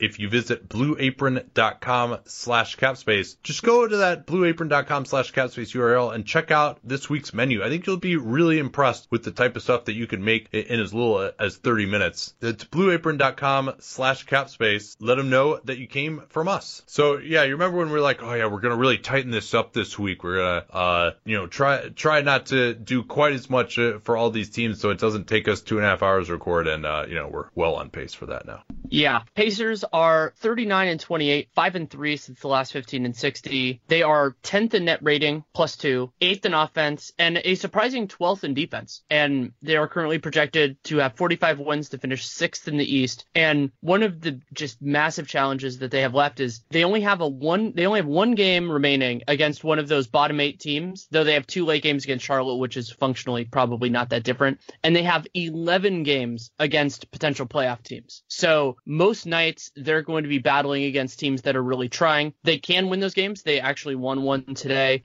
against the Celtics in a game that I watched, and I'm happy to talk about if we want to talk about it. But there are other topics, including Darren Collison. He came back on Friday. He's still off the bench at this point, and he doesn't seem like he has all of his burst back, but there was a play in transition day where he looked good. And on the first game back against the Hawks, he had 21 on 7-10 shooting, 2 of 2 from 3 in 21 minutes. So he came back quickly, and he hasn't been amazing. He's not all the way in, but it's certainly just having him on the floor has been such a big help for them. Yeah, so much for relaying that report from the Pacers broadcast last week that he wasn't really close, but I guess they were right when they said, hey, you can really turn the corner quickly to get back.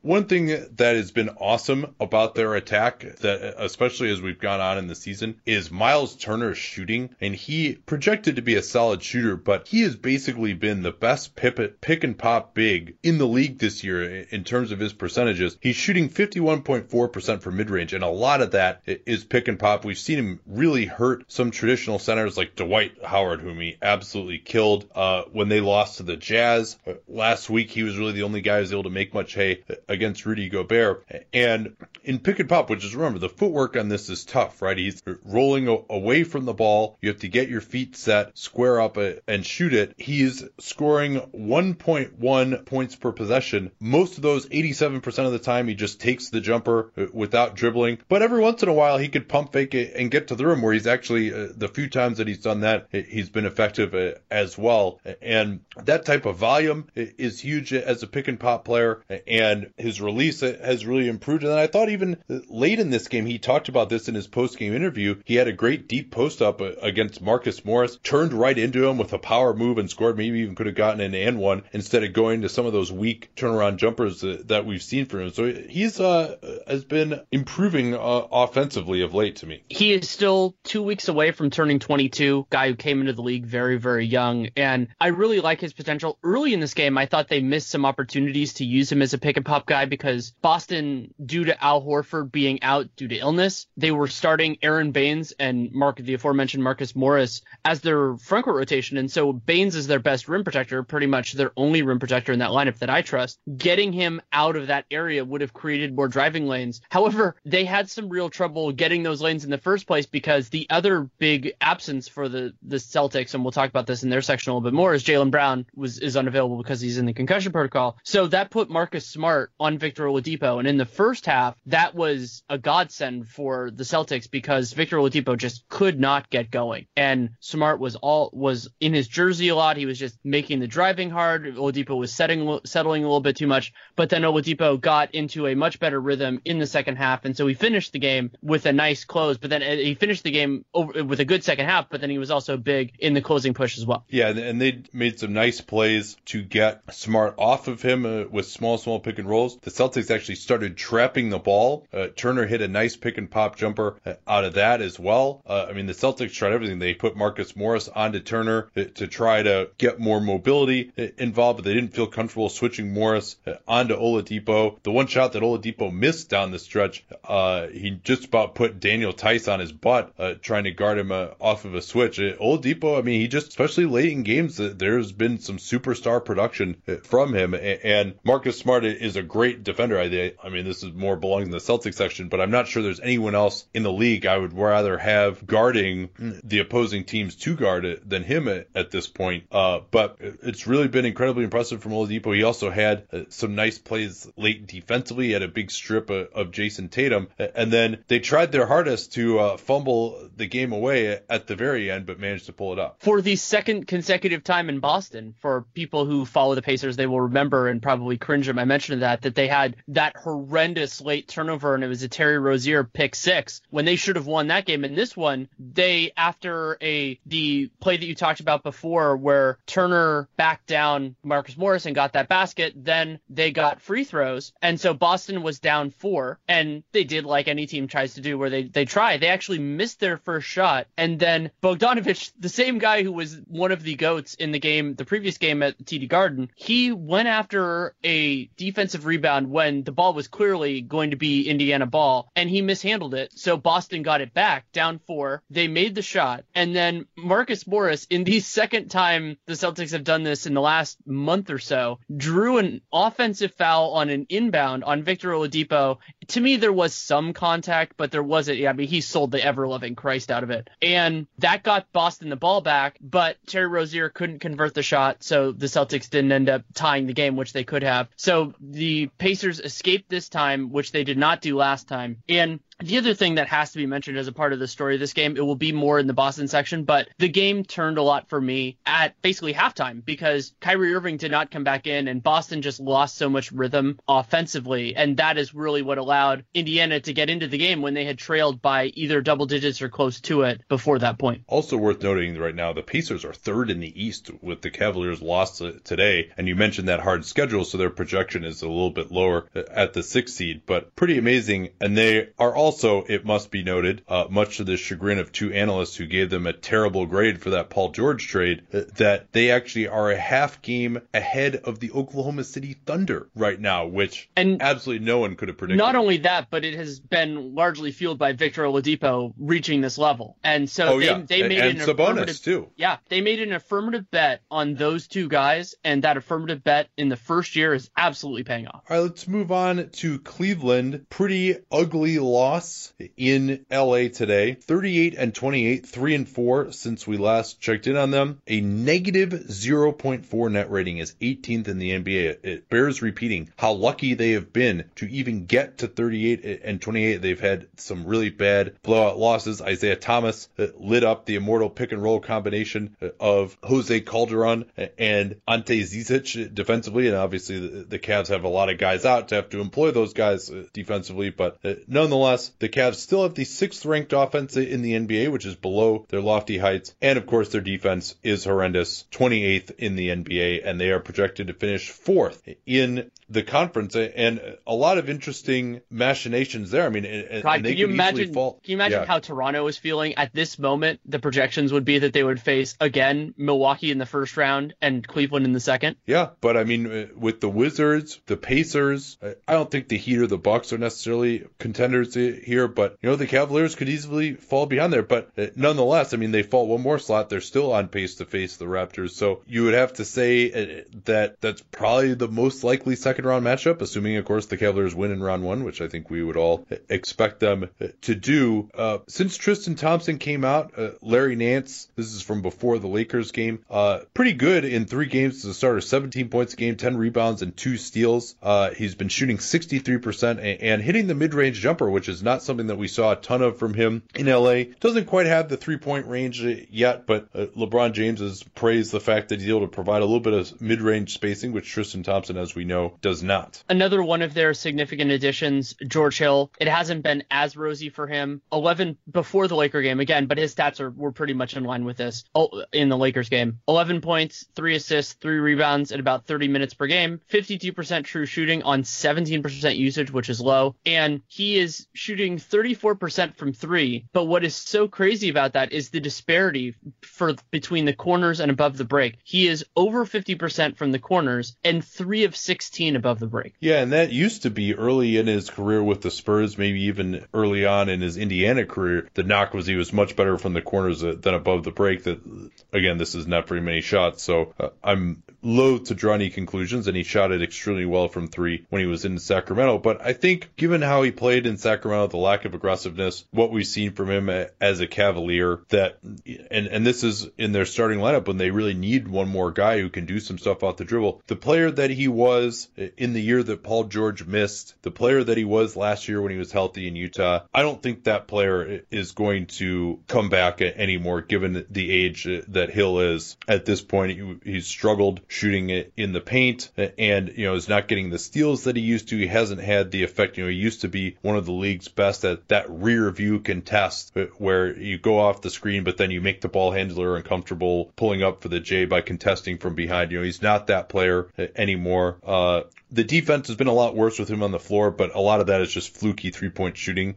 Teams are shooting 21% better from 3 with him on the floor, so too early to talk about what his offensive and defensive rating is when he's on the floor, but just his own individual statistics, the lack of burst that he's shown, the fact that he just hasn't really been effective as a pick-and-roll ball handler so far.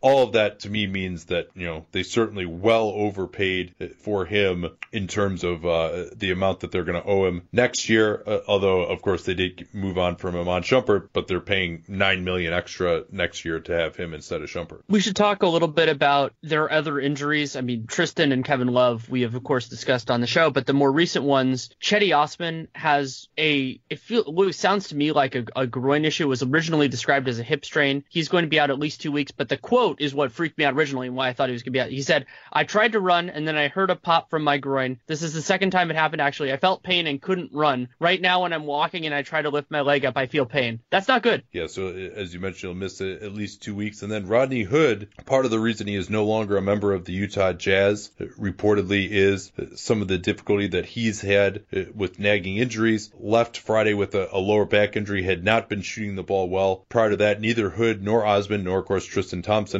who's still out with that ankle injury, played for the Cavs at the Lakers, and they had to really get into their depth. They're playing John Holland out of their Canton D-League team, and Zizic, Calderon. None of those guys really probably should be in the rotation at this point, and they really got hurt when those guys were out of the game. Jeff Green is starting. He's probably not a starting level player. They're obviously missing Kevin Love as well. But LeBron James still soldiers on. In his 15th season, incredibly, he is shooting 75.7% at the rim and is also second in the NBA in attempts at the rim. That is truly incredible to be that good at getting to the rim and that good at finishing, even here at age 33. That's just, we have not seen a player with this type of longevity maybe ever. Did you see the pass fake and pass that he did tonight? Oh yeah. That was he is such the Lakers didn't see it, but we sure did.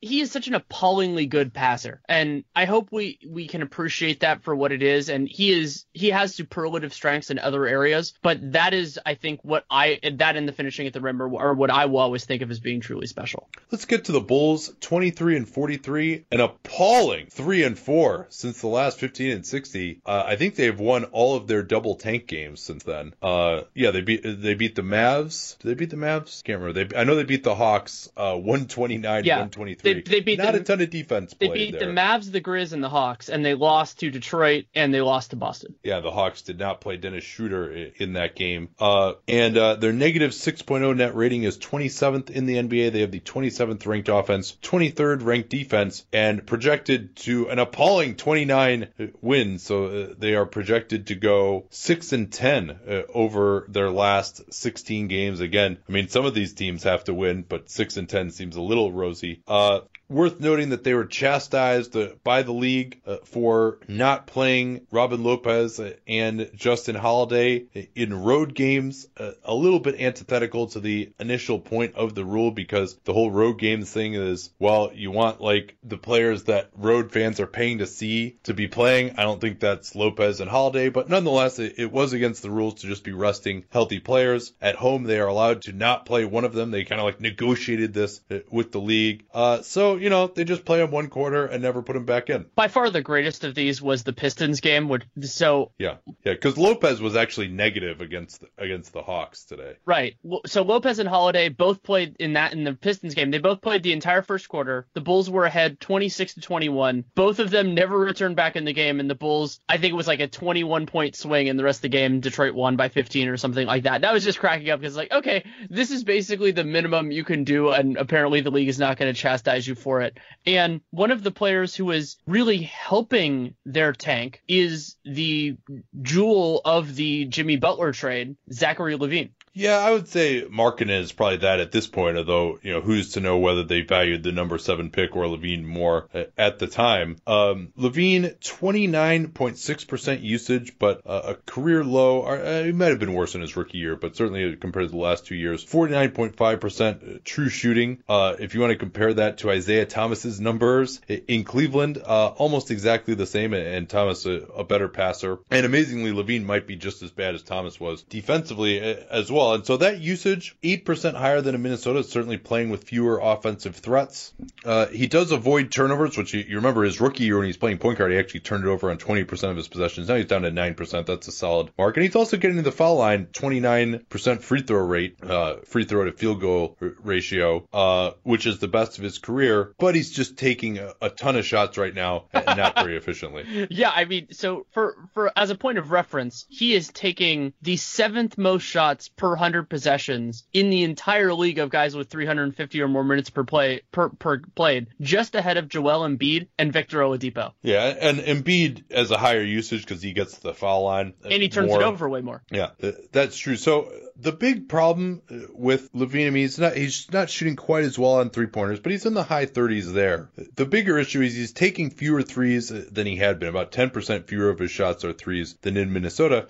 And while he's been getting to the rim, he just has been finishing very poorly. They're shooting around 50% at the rim. But watching him on film, I will say it doesn't look like he's particularly slowed coming back from the ACL. I've been particularly impressed with just his burst in a straight line off the dribble. He's really able to accelerate hard when he rejects screens off the pick and roll. He can get to the rim. He's been changing speeds a little bit, and he's got that good straight line burst. He's not quite as quick laterally changing directions, but in a straight line, he really can accelerate. The problem is his craft finishing at the rim is not great. The left hand is average at best, probably needs to go to that a little bit more. Gets a lot of shots blocked. One play that he does that just shows he kind of doesn't have the feel for where the defense is. And he's never been an amazing finisher at the rim or a guy who gets to the foul line a ton, but it's worse. So like he'll go to this finger roll on plays, usually when he's kind of standing still or when he's off at 2 feet, and he'll just try and roll it right in front of the guys, and they'll just block it. Like he shoots like this Wilt Chamberlain style finger roll, except Wilt, had enormous hands and everyone else was 6'5" who was guarding him, and Wilt was 7 foot. Zach LaVine is not that. So he'll like put the ball right in front of guys for a finger roll off at 2 feet where he's not even moving and extending past the defense, and just get it blocked back in his face a few times. He also takes off from really far away. I mean, he's a little bit similar to Russell Westbrook, although he doesn't have the strength of Westbrook, where he'll just be going so fast at the rim that it's just hard for him to have the amount of touch because he takes off from so far away. And then his floater has looked really ugly as well. He just doesn't get enough height on it, so he gets a lot of those blocked as well. So really the technique, the feel for finishing around the rim has not been great. I mean, what he can get to the basket for some dunks, which he can't even in the half court sometimes. He's got about the same dunk rate as he did last year. So I'm not sure whether it's going to improve his finishing around the rim. And then obviously defensively, it's been a major problem for him.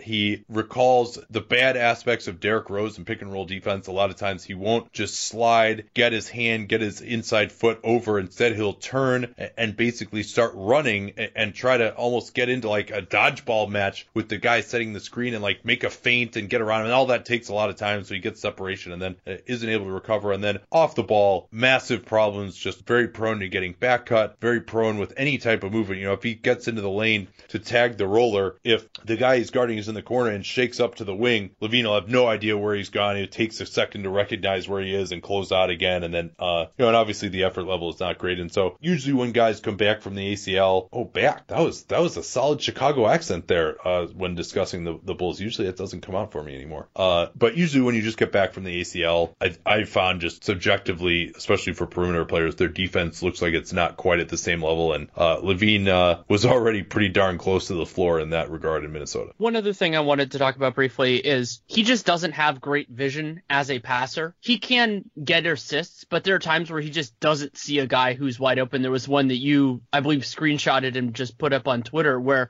Lauri Markkanen is wide open and he just doesn't see him at all. And those sorts of plays happen with interior guys. They happen with guys in the corner. And that was why one of the reasons he never made sense as a point guard in Minnesota and why I was happy they switched off that. But when you think about the value of an offensive player, at least finding the open guy and hitting them when they're open is an important part for a guard. Yeah, I got to describe that play, actually, if you didn't see it on Twitter. He runs a pick and pop with Markkanen, who basically just stays at the three-point line. LaVine crosses over, gets to the foul line. Every Hawks player defensively is below the foul line. Markkanen is just standing wide open at the top. LaVine is covered. He pump fakes, doesn't get open, and then takes the jumper, which actually he jumped over the guy and he made it anyway. But Markkanen was just wide open for a three-pointer, and LaVine just never even saw him. He pump faked, still didn't see him, and then just took a contested jumper, which, he made. So there's some positive reinforcement for that terrible play, unfortunately. Let's get to the old Charlotte Hornets, who we may not spend quite as much time on as some of these other teams, but what we got for them? Hornets are now 29-38, 2-5 since last time we did this. They are now out of the playoff picture. 17th in net rating, which again, they're kind of the reverse of the Cavs, where they're close on that, but they've been killed in close games. 12th in offense, 18th in defense, projected to have 36 wins, which would put them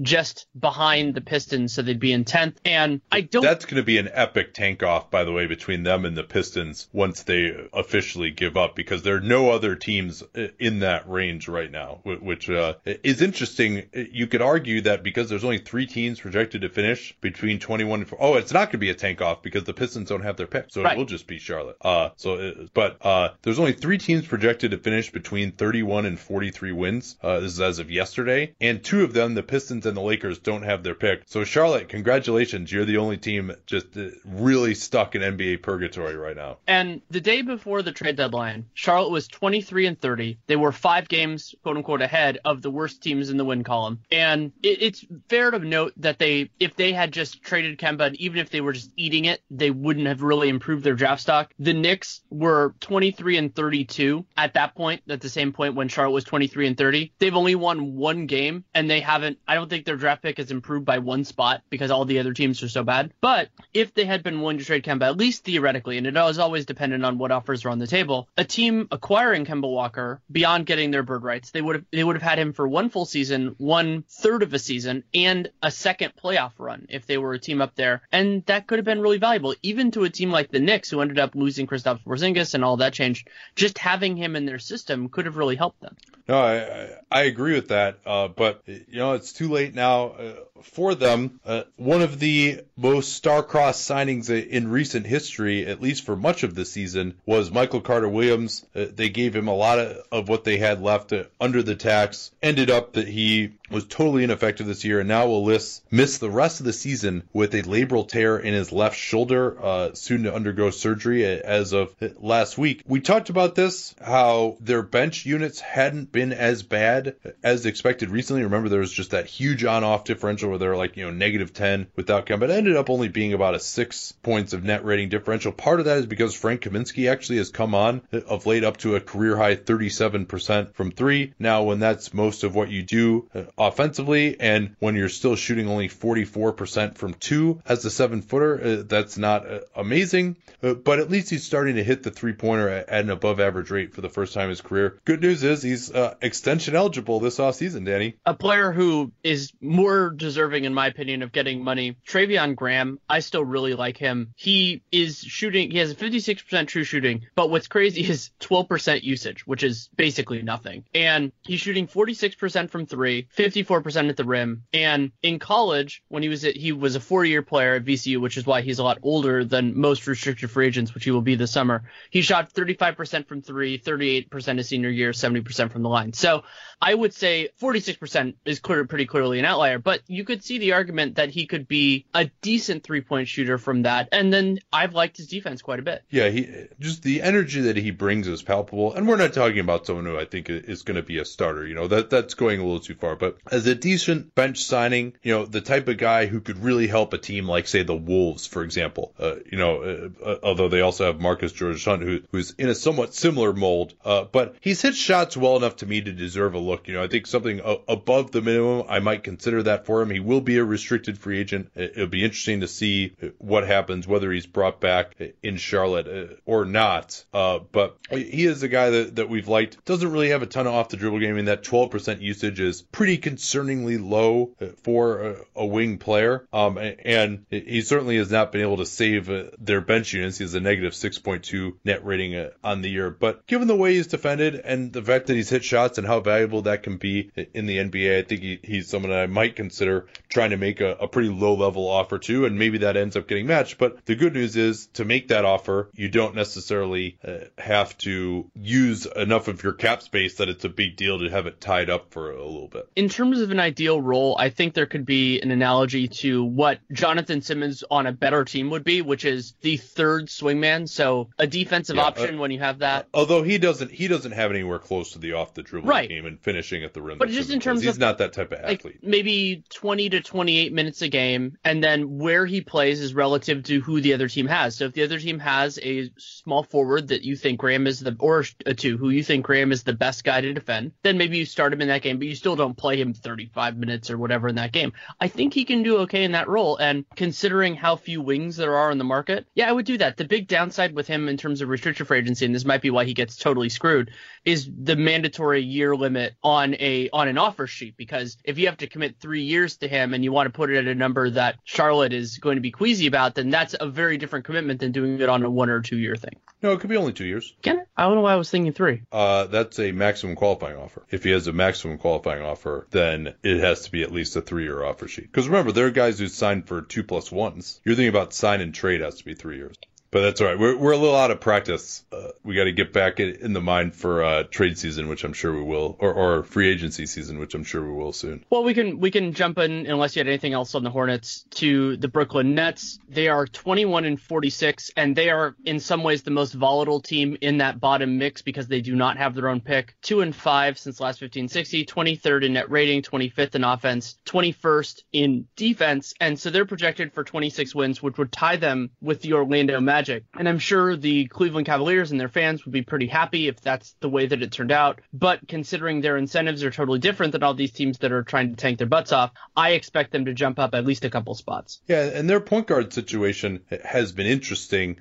D'Angelo Russell, overall for the season, got some positive attention early, then went down with the knee injury. Since he's been back, has had a few good moments, but some really ugly games too. But overall, 51% true shooting, 30% usage, is assisting more than he had in the past. It's good to see that he's shooting a better percentage at the rim, but he's still not getting there, only 17% of his shots, and then shooting 30% from downtown. Now, the good news is, if he just starts hitting a better percentage on threes, a lot of this looks much better for him. If he can get to even 35%, 37%, enough where teams are really concerned about that shot for him, then that opens up a lot of it. But, he was a guy who was talked about as potentially, a Steph Curry level of shooter coming out of school. One reason to think maybe that wouldn't be the case was he was only a 75% free throw shooter. He's still only 76% from the foul line, although he is getting there a little bit more than he did as a Laker. But he's one of these guys, so I don't really think it makes a ton of sense to lock him up early as an extension. Would you agree with that? I would. And the Nets have a different incentive with him because as a super high draft pick, second overall, his cap hold is $21 million. So that would lead to, because any contract I would sign with him would be substantially less than that. And that is a year that Brooklyn would look to spend their money. But as much as people would want to freak out about that, getting a value on him that you're happy with right now is hard. Still a lot of evaluation left to do. And two, I'm not sure that he's necessarily part of their answer. And so why would you commit to it now when you don't know exactly where it's going to go? Yeah, and especially when you can make the argument that a superior player who has played much better than him this season, although is certainly older and probably doesn't have quite the upside, is in the fold, and someone who they might be able to keep around with an extension. Spencer Dinwiddie is in a different spot than a lot of players recently due to the circumstances of the contract he signed. So Dinwiddie has one more non-guaranteed year on his contract for the 2018-19 season at the minimum. And as I understand it, the contract is structured where that is non-guaranteed and not an option, because that would have actually created more flexibility for them. But so what that means is that if he runs through that contract without having anything new, he will be an unrestricted free agent because of the prior years he's played in the league. That creates a risk certainly for the Nets because he can leave without compensation. They would have full bird rights, but he could still just leave.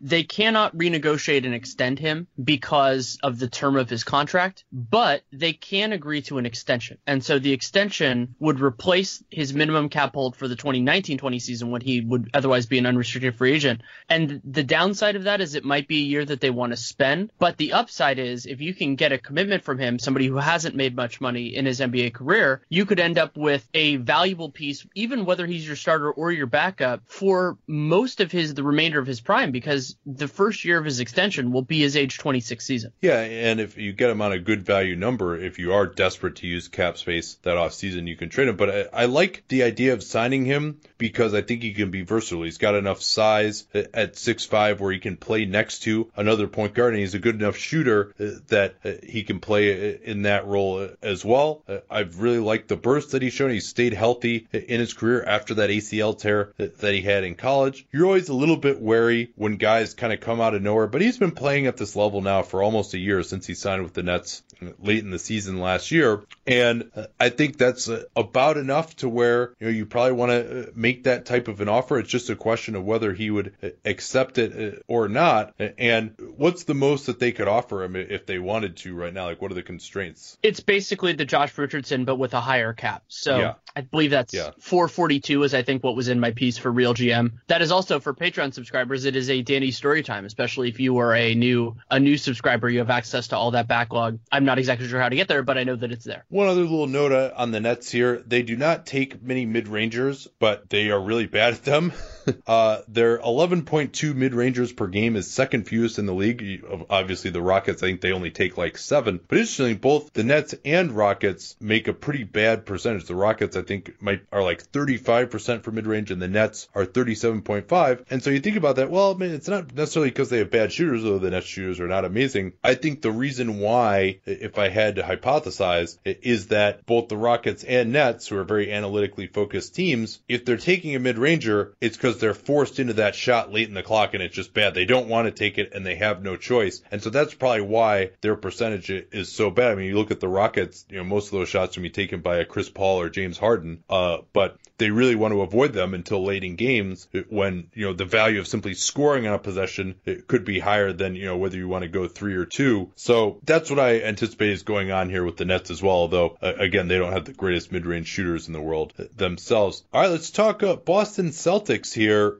46-21, 4-2 since the last 15 and 60. Had a nice win with Kyrie Irving on the road against Minnesota on Thursday, although Jaylen Brown had a scary fall. By the way, very similar to what Chris Dunn had. If you're going to the rim and trying to dunk, don't off of 1 foot, don't try and hang on the rim with 2 hands. I mean, we've seen both Dunn and Brown end up trying to hang on the rim and then just getting totally ass over tea kettle and really injuring themselves. Just maybe he felt like he was just totally out of control and he just had to grab at the rim, but usually that doesn't tend to work out that well, and you're only exacerbating things if you're going to hold on to the rim and then get yourself horizontally. In any event, so Kyrie played in that game, and now after reports, he played earlier than expected. After reports he could miss a week, and then he ended up having to miss the second half today against the Pacers in a game that they probably would have won had he been able to continue. Yeah, it's a frustrating circumstance. So they said after the Rockets game that he was going to take some time to rest the knee. me. He sat in the game against Chicago that they won going away. Surprise, surprise. Yeah. Then, also noteworthy, by the way, that Ainge said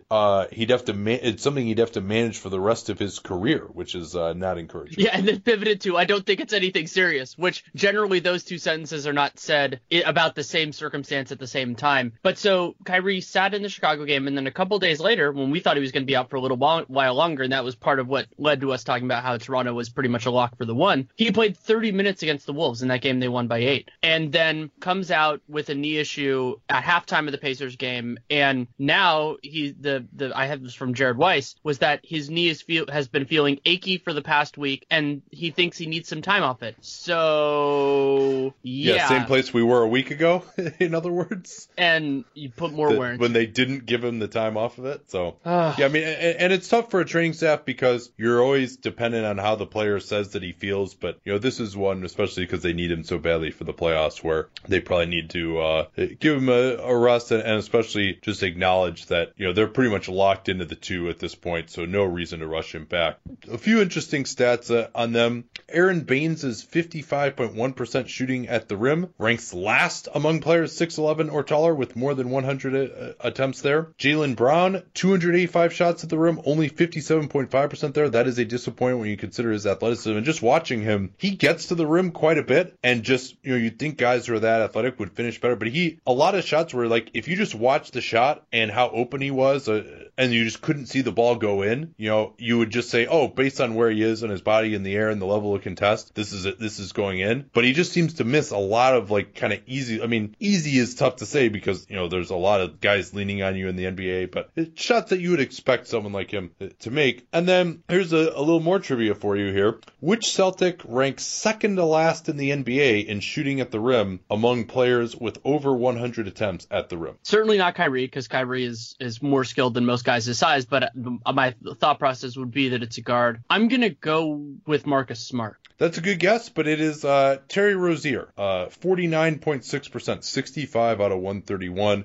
And that's how, with all these guys struggling, Smart's not great at the rim either, that's how you get the second worst shooting at the rim of any team, 58%. And they don't take a ton of mid-rangers. The threes, they get to the rim, but they just are not finishing quite as well there as you would have hoped. And of course, Rozier missed a shot at the rim today that could have tied the game. But let's talk a little bit more about Rozier, another guy who I think we got a little flack for ranking as low as we did in our point guard rankings. And my biggest reason why I have him low, and also, was not someone I talk about really as a prospect, not someone that I see as, at least a future solid starter. Maybe he's a guy who could play at the back end of the starting point guards in the league if he has more guys next to him. The biggest reason I say that is that I think his pick and roll game, in particular his pick and roll passing, is pretty limited. Is that something you've seen from him as well, Danny? It is, and I think that's his biggest weakness, is being able to create shots for himself and others. I like him defensively, but if you can't provide that offensive foundation, it's putting a lot on your teammates, because most teams don't have players 6'4" and above that can create in those sorts of circumstances.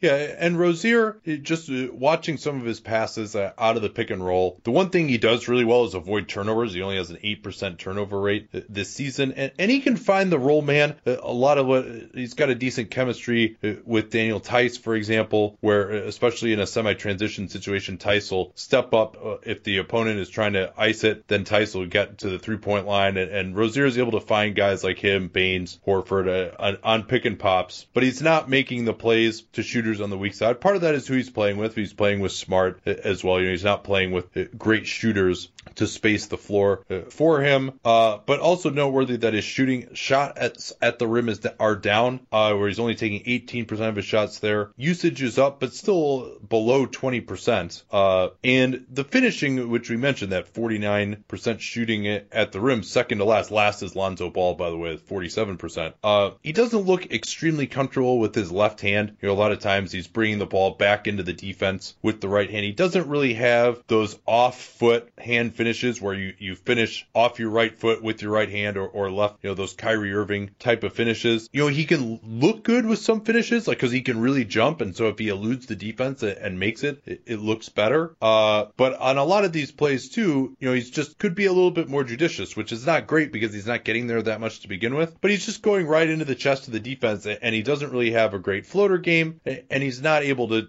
knock guys back quite well enough, the way a Russell Westbrook could, to create space for himself. So the craft is kind of missing. You don't see those Nash layups. You don't see the floaters. You don't see just those things that can wrong foot the defense. He's getting ahead of steam up, trying to get there, go through guys with his athleticism. And that works sometimes, but, a lot of times it doesn't. He remains a great rebounder, of course, and I think defensively, he's been solid and a guy who can be one of the better defensive point guards in the NBA with his tools. So he's another one of these guys, Danny. Rozier, do they try to extend him with Irving already there? He'll be eligible for an extension in the summer. Do they try to move on from him and trade him? What do you see his future being? He will get out into a more open 2019 market than the disaster we're going to see for restricted free agents in 2018. But Boston can absolutely do the leverage play with him that I expect them to do with Marcus Smart, because now that they got Gordon Hayward, they're an over-the-cap team. And I would expect them to keep him by the sole logic that they have lofty aspirations, as they should. I mean, they're a very, very good team. They're going to be second in the East this year without Gordon Hayward for almost the entirety of the year. And they will have, whether they want to transfer it into a present player or whatever, they'll have that pick, it looks like, from the Kings in 2019. That's going to be incredibly valuable. So if Terry Rozier is, I would assume, the best backup point guard that they can get without giving up something significant, as long as they are not concerned about him getting like a starting caliber offer, I would just keep him around and roll the dice on restricted free agency. The one thing that I've been impressed by with him is his shooting. He hit a big three-pointer coming off the screen. They actually ran a play for him late when they were down 5 with under 30 seconds left. So he's becoming a decent catch and shoot player, and even decent off the dribble for three-pointers as well. So you could see him maybe becoming similar to like a Corey Joseph type of player, maybe not quite as good defensively, but a better shooter than him, maybe that level of player. And it's always difficult to kind of see exactly what you should pay a player like that, a guy who can maybe close some games in a 2-point guard lineup. But again, just you can't go crazy paying guys who are not going to be your main pick and roll option as a point guard, or who don't have elite fit next to your other pick and roll guard. And they obviously already have Kyrie Irving, so I think it becomes a question that maybe you do look to move him next year, especially, and a lot depends, of course, what happens with Smart's restricted free agency as well.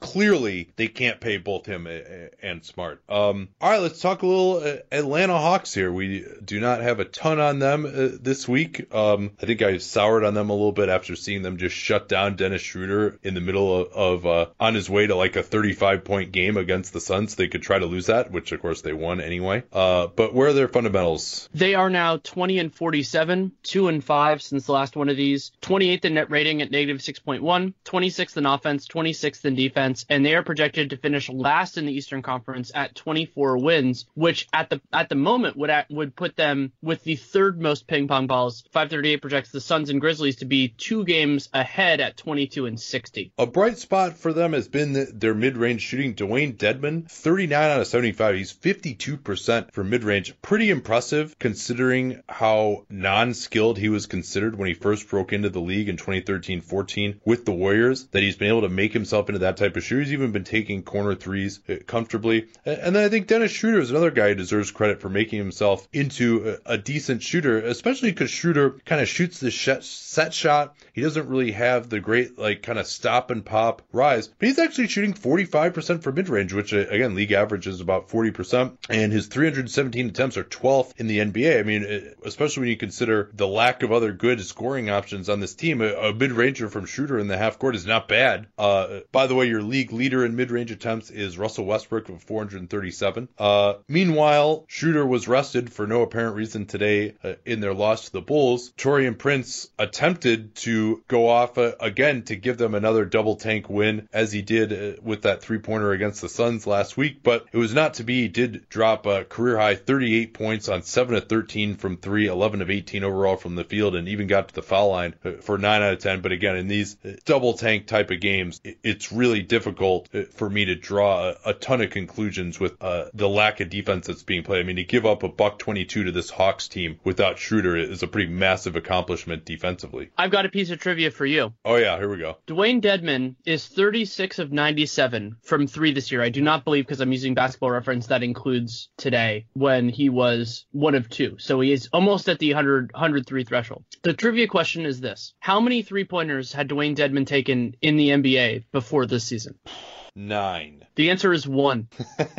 And now I am looking to see if that was a heave. It was not. So yeah, it was back when he was on the Magic, his first year on the Magic, full year. He took 1 3, and that was the only one. And so then this year he's going to pop 100. That's pretty incredible. And he's shooting 37% on them. Yeah. I mean, and that mid-range shooting makes you think that that's not just, total luck either. And he's a 79% from the line this year, which would be a career high. That is something that I like to track to see if there's maybe something in the form that's better. And Dedmon, we've talked about a lot of other people that have exceedingly complicated option decisions this year. His is crazy because you not only have the expected value question, but the question of what he wants. Because if he would rather take a little bit less money to go to a good team, he absolutely could. I think those offers are going to be on the table, but I have no idea if that's what he wants. Yeah, and maybe, perhaps a team like Portland would say, hey, you know what, Jusuf Nurkic, your salary demands are completely insane. Let's let Nurkic walk, and Dwayne Dedmon, you want to do a full mid-level exception? How about we'll go there instead? That's the type of thing you might see happening with him. But then, yeah, his agent's going to have a lot of work to do beforehand to see it. And it's really tough to say, how good he really is. I mean, this hasn't been a good Hawks defense this year. That's where he made his calling. It was defensively, but he's got this shooting now. I mean, it's just so hard to evaluate guys in this type of a setting. Also, interestingly enough, the Hawks 10 days, they've signed Antonius Cleveland, who is injured and hasn't been able to play. Now they signed him to a rest of season contract, and then we'll see what the structure is going forward. You imagine it'll be kind of a non-guaranteed. Cleveland spent time in camp with the Warriors, impressed with his athleticism. He was a guy that Mike Schmitz liked. Then he was with the Mavs for a time, a guy who fits into the Hawks university mold, but, they're also just spent 10 days on a guy who had a bum ankle the whole time. And then, this is just one scout's opinion, but one that I talked to said basically the guys that they signed to 10 days and out of the G League who are actually playing for them now are nowhere near the best guys who are available, even when you consider all the guys who are on two-way contracts. And that they're, that other scouts may disagree with that. I don't know anything about the G League guys that they signed in particular, but that's one thing that I thought I'd pass along from a scout that just, this is some tank-tastic signings, at least in his opinion. One other Dedmon note, just because I hadn't seen this before just now. I forgot that Basketball Reference keeps track of average shot distance, which is crazy with somebody like him. So for any full season, he had never had a longer average shot distance than a little over 5.5 feet. This year, 12.5 feet. Yeah, that would be an interesting one of how many players have doubled that in 250% increase, apparently. All right, I think that'll do it for today. Anything you want to plug before we go? On Friday, I released a Real Jam Radio with Nathaniel Friedman, who a lot of people know as Bethlehem Shoals of Free Darko. I think that was fun. I wrote a piece on the Athletic San Francisco for the Warriors and the change in the way they might be thinking about designated veteran stuff now that Klay Thompson is probably not going to qualify because he wasn't All-NBA last year and he probably will not be this year. So I wrote a piece on that, and then it's not out yet, but you can get, I guess, preemptively excited if you want to. I am in the process this coming week of starting the preparation for my off-season previews, which I will do for all 30 teams this year, and that will tie in with the off-season previews that we do for Dunktown, of course. Twitter NBA show we did today for Warriors Wolves. Next one is actually going to be a week from Wednesday with the tournament. There aren't as many national TV games, but that'll be an awesome one. Raptors at Cavs on March 21st. Can't wait for that one. That'll be a really fun one to do. And then maybe we'll even do a little Wizards Spurs as well. Kawhi Leonard could be back. Reports are as early as this week. He's targeting Thursday, so that could change a lot. The Spurs certainly desperately need him at this point. So thanks so much for listening, and we'll be back tomorrow. Talk to y'all then. At Bet365, we don't do ordinary. We believe that every sport should be epic. Every basket, every game, every point, every play. From the moments that are legendary to the ones that fly under the radar. Whether it's a three-pointer at the buzzer to tie the game or a player that goes 2 for 2 at the foul line. Whatever the sport, whatever the moment. It's never ordinary at Bet365. 21 plus only. Must be present in Virginia. If you or someone you know has a gambling problem and wants help, call 1-800-GAMBLER. Terms and conditions apply.